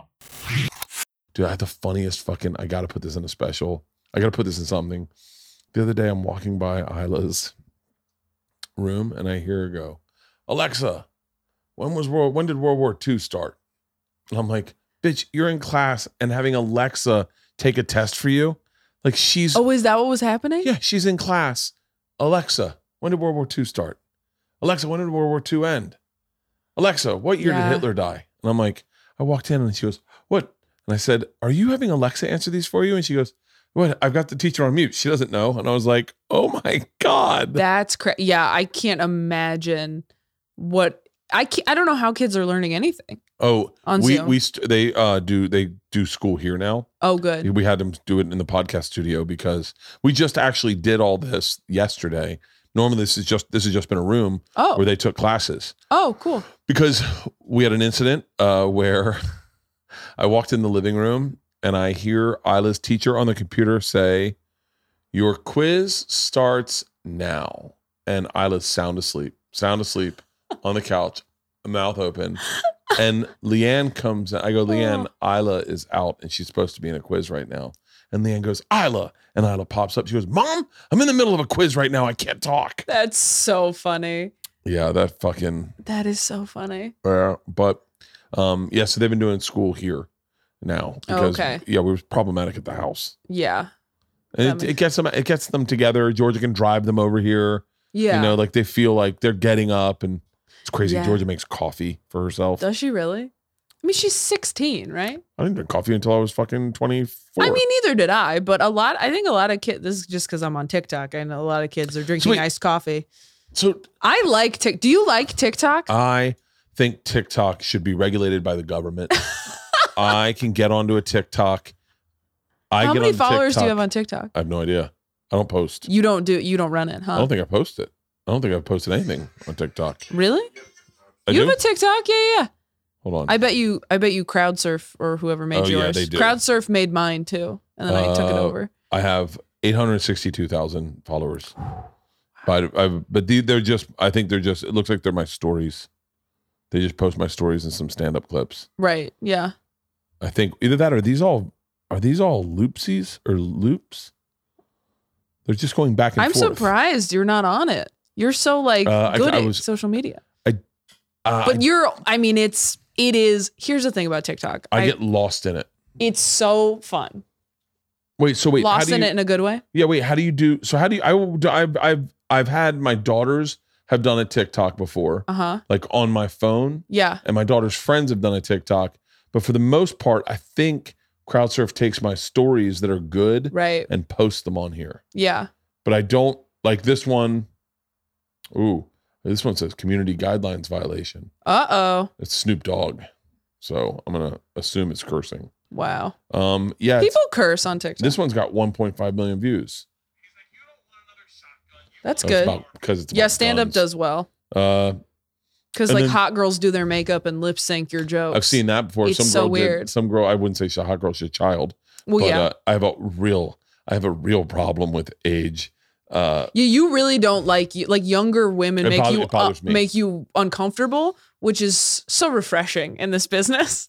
Well, it's just like, look, if anyone ever came for you in that sense of being inappropriate with them, I'd be like, that's not a thing. Like by the way, my inappropriateness is just in language. Yeah, I'd be did he say something stupid? Yes. But I've grown up. You're not attracted to younger women at all.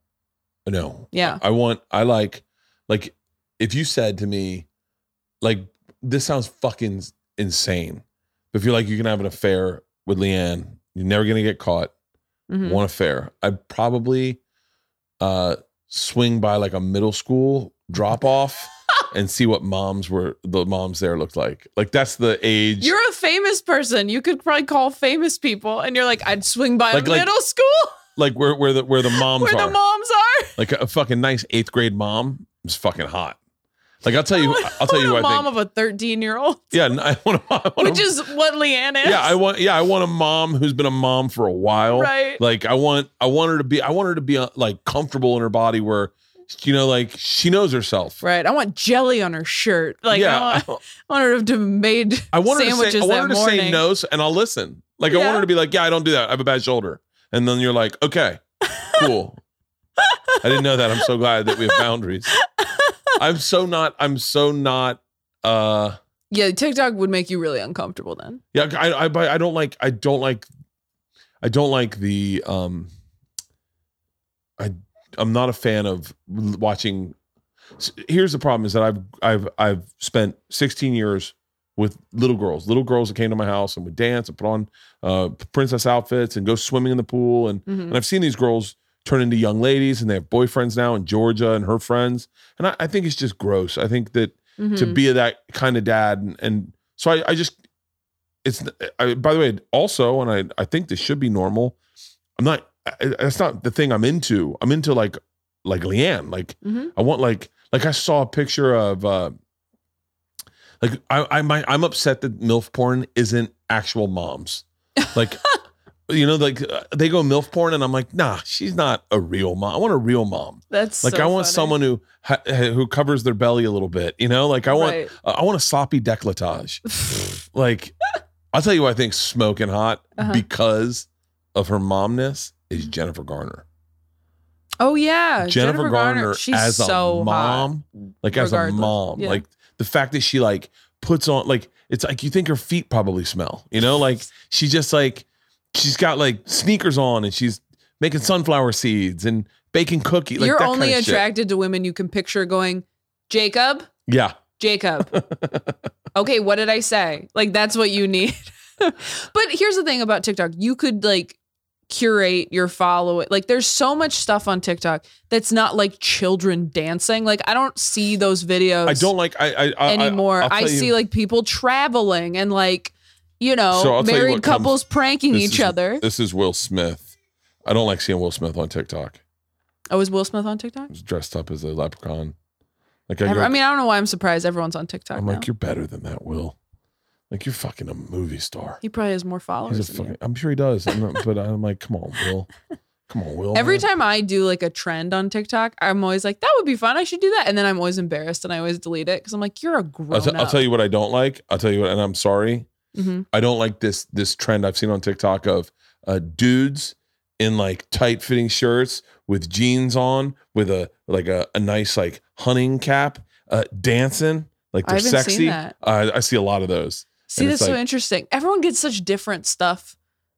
I see this one dude on Instagram all the time who's got tattoos all over his face, and it's like scarred tattoos across his eye, and he like is a model and he holds up puppies and stuff. Oh, like I just go like, it's so fascinating to me because I go, what's your like what? So where does this go from here? Where does this go? I know I do that too. Where I'm like, but what's your plan? Like, are you just gonna put on makeup forever? Like, is that the career move? Like I end up going. I need to like. I'll tell you who I follow on TikTok because this is who I follow. Okay. How do you can you show your followers? Yeah.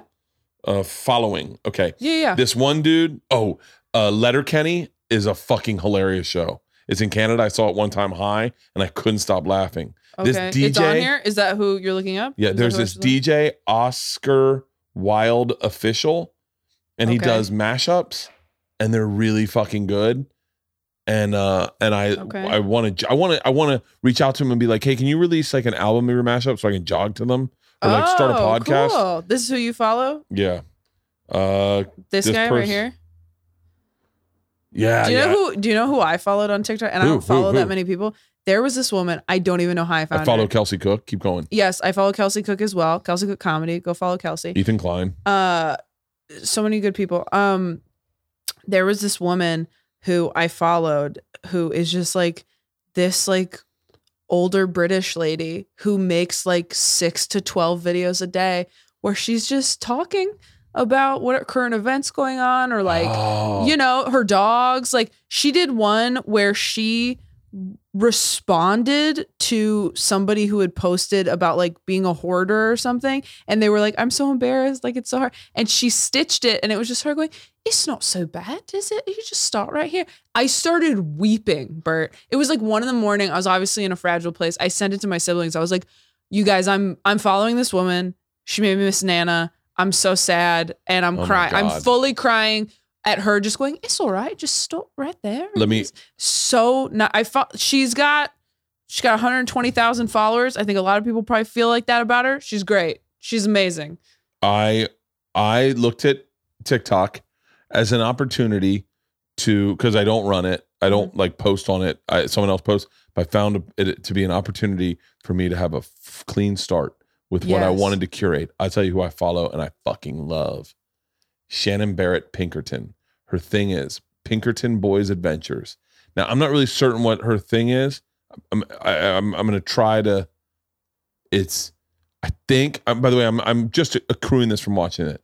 I think she lives with 5 Down syndrome boys. I think they're all different nationalities, so I think she adopted them. Okay. But their energy, like for whatever fucking reason, their energy makes me so happy. Aww. Like to see like this one kid is really obsessed with Snoopy, or not Snoopy, Scooby-Doo. And you forget like, oh, that's very close to me. Like there's certain things I'm obsessed with that I get into. Like I love hats. I love new hats. And he's got a Snoopy hat on or a fucking Scooby-Doo hat on. And I follow him and I was like, I don't want, like when I go to my I really fucked up my Instagram feed because my Instagram feed of like Instagram, you're like following. It's like, look at toothless people because I got obsessed with plaque removal. I got obsessed with Puerto Rican haircuts. I got obsessed do you go on the Explore page? I don't even go on the Explore page ever because I just follow so many people. I never use the Explore page. And I feel like Instagram's just work now. So I like never go on that anymore. I go on TikTok and just like watch. There's been stuff on there. There are people doing impressions on TikTok. Oh, see, I got to get more. I'm going to go on your TikTok and see who you follow. I don't follow that many people. Look at this. I follow Chase. Tooth cleaning. Oh God. Do you follow Chase? Wait, Friedman? Yeah. No, he's on TikTok? Yeah. Is he it's talking called about Chase Gets Better. Whoa, shut up. Yeah, you got to go follow him right now. His videos are doing pretty well. I'm hesitant to even talk about what's going on with him. I know. I don't know if, I mean, you should have him on the podcast, honestly. I would love to. Wait, Chase Gets Better? Yeah. He texts me every now and then. Yeah, that dude is. Chase Gets Better. I love Chase. Yeah. I love Chase. So this, I saw this. He sent me, I saw this. He's texted me a couple of these privately. Yeah, I told him, I was like, you gotta get on TikTok, man. Like, oh, that's fucking great. You gotta do it. TikTok makes me feel so much better. Like, really? I feel like there's so many people on there just going like, here's something I wish I'd known. Oh, I saw this. We talked about this. Todd Glass talked about this. We watched this kid do a TikTok the other day, and it was so brilliant. I tweeted it out. Do you remember that guy's name, Halston? I tweeted it out. This guy was, I wonder if I followed him. He did this time travel TikTok. Oh, wait, I didn't even follow Chase. Hold on. I got to follow Chase. He did follow back. He did this TikTok. I bet I followed this fucking kid. That was so goddamn funny. And it was about going into the future, about shaving his head. Was it like a loop? No, it was him going, his previous self coming here and going, hey, what's up? And he's like, oh my God. And it's him doing it to him. Yeah. Like he walks in the door with his head shaved. And he's like, what did you do? And he's like, oh, I'm from the future. I shaved my head. And he was like, it looks horrible. And he goes, yeah, I know. And he's like, can we stop it? Because we know it's that horrible now. And he's like, I mean, I don't think so. And he's like, what if I know not to do that? And he was like, I think. What? And then it cuts back. He's in the door again and his hair's long. And he's like, we did it. And then the previous him cuts back to him and he's got his shaved head. And he's like, oh no, it was so fucking smart that I was like, and that's what Todd Glass and I ended up talking about was the, how many funny kids are on TikTok. Dude, kids are so funny. And you know what it is? It's just, there's more platforms to be funny on now. TikTok's really short form. I think that helps. There's also a lot of unfunny kids who are just like stealing other people's jokes. That's what I don't like. Which is not great. I saw someone steal one of my jokes and on TikTok right when my last special came out. I had a joke. I had a joke about. Hang on, I'm texting my trainer to text me when you are. Which is another good reason to film all your sets so that if somebody comes to your show, does your joke, you're like, oh, you obviously saw my show or something because I've been doing this for 6 months. Yeah, I released a special and then the next day it's a meme. And but it's not, no one's giving me credit. The joke was, oh fuck, what was it? Oh, my wife won't have sex with me if I'm sick. Mm-hmm. And I'm like, come on, please. And then she was like, was like, don't worry, we'll practice safe sex. She's like, you're going to wear a condom? And I was like, no, doggy style. So you cough into the wall. Right. Turn it around.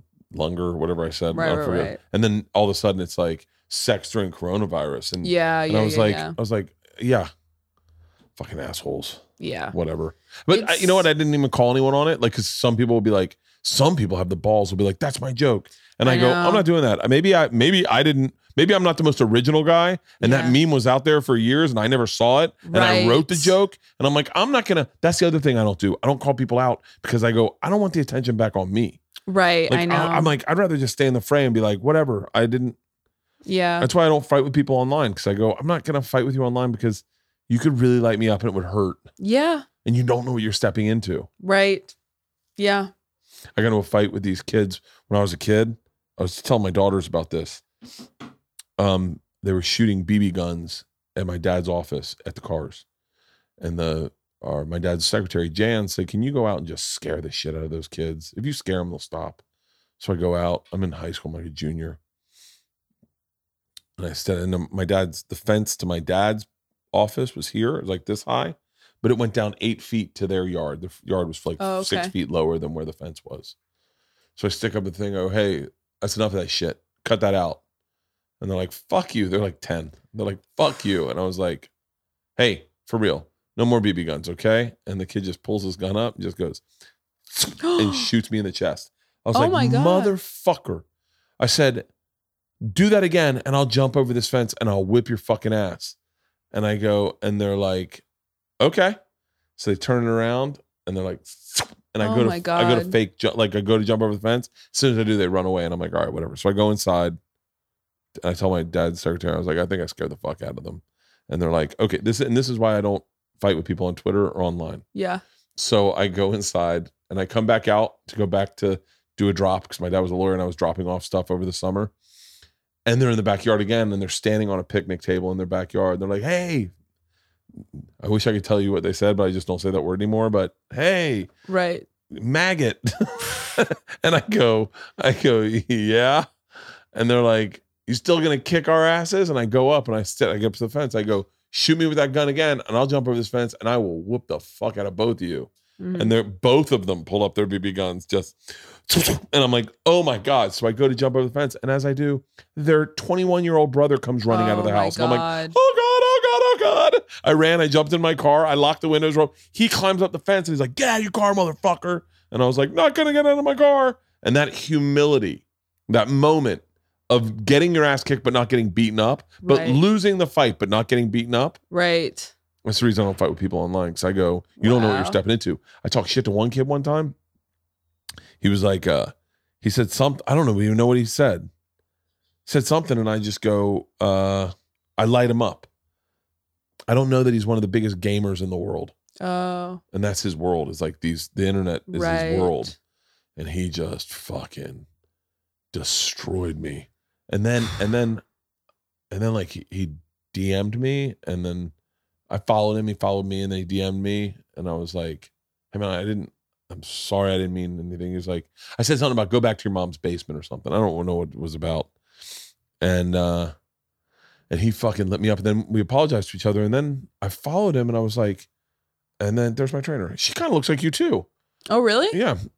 Her and Georgia really connected. Oh. Yeah. And so he fucking, I followed him the next day, and he's like talking about depression and suicide and all this shit. And I was like, oh fuck.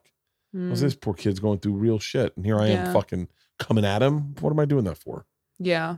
Yeah. That's Jaden Williams. It's so fucking funny. It made me giggle. It made me go like, I'm not working hard enough. Really?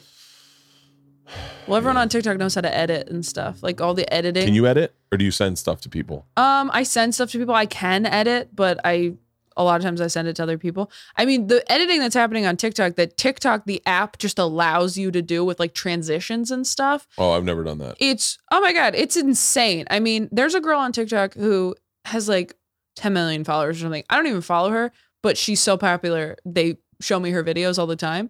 And she will just do videos of her getting ready. She does them every single morning. And it's just like to music where there's like transitions where it's like changing. It's like hard to even explain, but I'm like, this is a skill. Like this is. I want to do a putting on makeup one. Yeah, where I'm doing someone else's act. You should have Kelsey help you do that. Where I'm doing someone else's act. I'm like, that's really funny. I like being creative. Yeah. Like I don't like, that's my thing is it sucks that you can't really, it seems it's no one like to bring this full circle, that day that everyone posted the black squares and I didn't originally, because I said I should listen. Right. I should instead read their stories. Right. And then I got hate crime emails. Like right. you are committing a hate crime, Bert. Your silence is deafening. Wow. How dare you make money off the back of black people in comedy and all the jokes you've made. And I was like, fuck. And then I was like, fuck, I'll post it. And then the comments were like, you're a coward. Right. And I'm like, okay, this isn't what I enjoy in life. Right. Like I don't enjoy this energy of people who are emotionally unstable, that want to fight online, that are on both sides. I don't like being in the middle of that. Right. I like to just come up with a stupid fucking idea that someone sees and giggles. Right. You know? Yeah. I don't know. I mean, I felt like part of listening was like being willing to like put it out there, like what you thought. And like, but again, everybody's different. Like I posted things and shared things because I felt like, oh, I want this to be clear that I believe this and support this. And also you're right. It's that delicate balance of like, am I taking up too much space here and how much is listening and how much is just like virtue signaling or just it's just making yourself feel better. Right. Like, exactly. So it's hard to listen when you're talking. Yeah. But it's also like, it's very privileged for us to even feel like uncomfortable and be like, do I even want to get involved in any of that? Like, that's just very privileged. No. Yeah. I was told by one of my black friends, I said, I don't really follow politics. I don't even care who wins. He goes, yeah, you've got that privilege. Yeah, and I said, exactly. Why? And he goes, because no matter who wins, you're still winning. Exactly. And I was like, what? And they're like, nothing's being taken away from you. And I was like, oh. Yeah. I never thought of it that way. And he's like, yeah. Then, but yeah, that's what should happen, is to have those conversations where you go, oh, I never thought of it that way. Thank you for opening my eyes. Now I'm listening. You know, like fucking. Yeah. I mean, if there's really someone who hasn't grown at all over this last year, then you missed the whole point. I know. Of everything. You got everything. Yeah. It's been such a fucking chaotic year. And I was privileged enough to tour with a black man, my bus driver, Ron, who's a good friend of mine. I would argue a brother of mine now. Throughout all that George Floyd shit, I had him to go like to bounce ideas off of. I feel bad for people that don't have like a diverse group of friends where you can't just, be like, sweet, let's talk. I feel like this year like really helped people focus up, and who knows how long it'll last now that everything's opening back up and people are going to be able to be distracted now again from looking at themselves. But I feel like everybody took a look at themselves this year and was like, oh, I might not be that great. Oh, I thought you were going to say fat. I was like, I looked at myself. I was like, I'm fat. I should lose some fucking weight. Oh my gosh. And I don't think I did. Speaking of which, my trainer's here. I'm going to go work out. Okay. Thanks for having me again. I absolutely love you. You're one of my favorite human beings in the world, for real. Thank you for having me. You always have a special place in my heart because you look like my daughter. Yeah. And if your daughter ever stops talking to you, you can call me. By the way, I'm waiting. I'm waiting for that moment where I go, I'm just going to put Taylor on the phone. Will you just tell her what I'm trying to say? And then, you know me better than she knows me. Yeah. And then we'll be on the phone and I'll go, yeah, no, I totally hear what you're saying. And that makes sense. And I get it. Your dad is an asshole. Thank you for doing this. Thank you. Fuck yeah. First podcast in the new studio.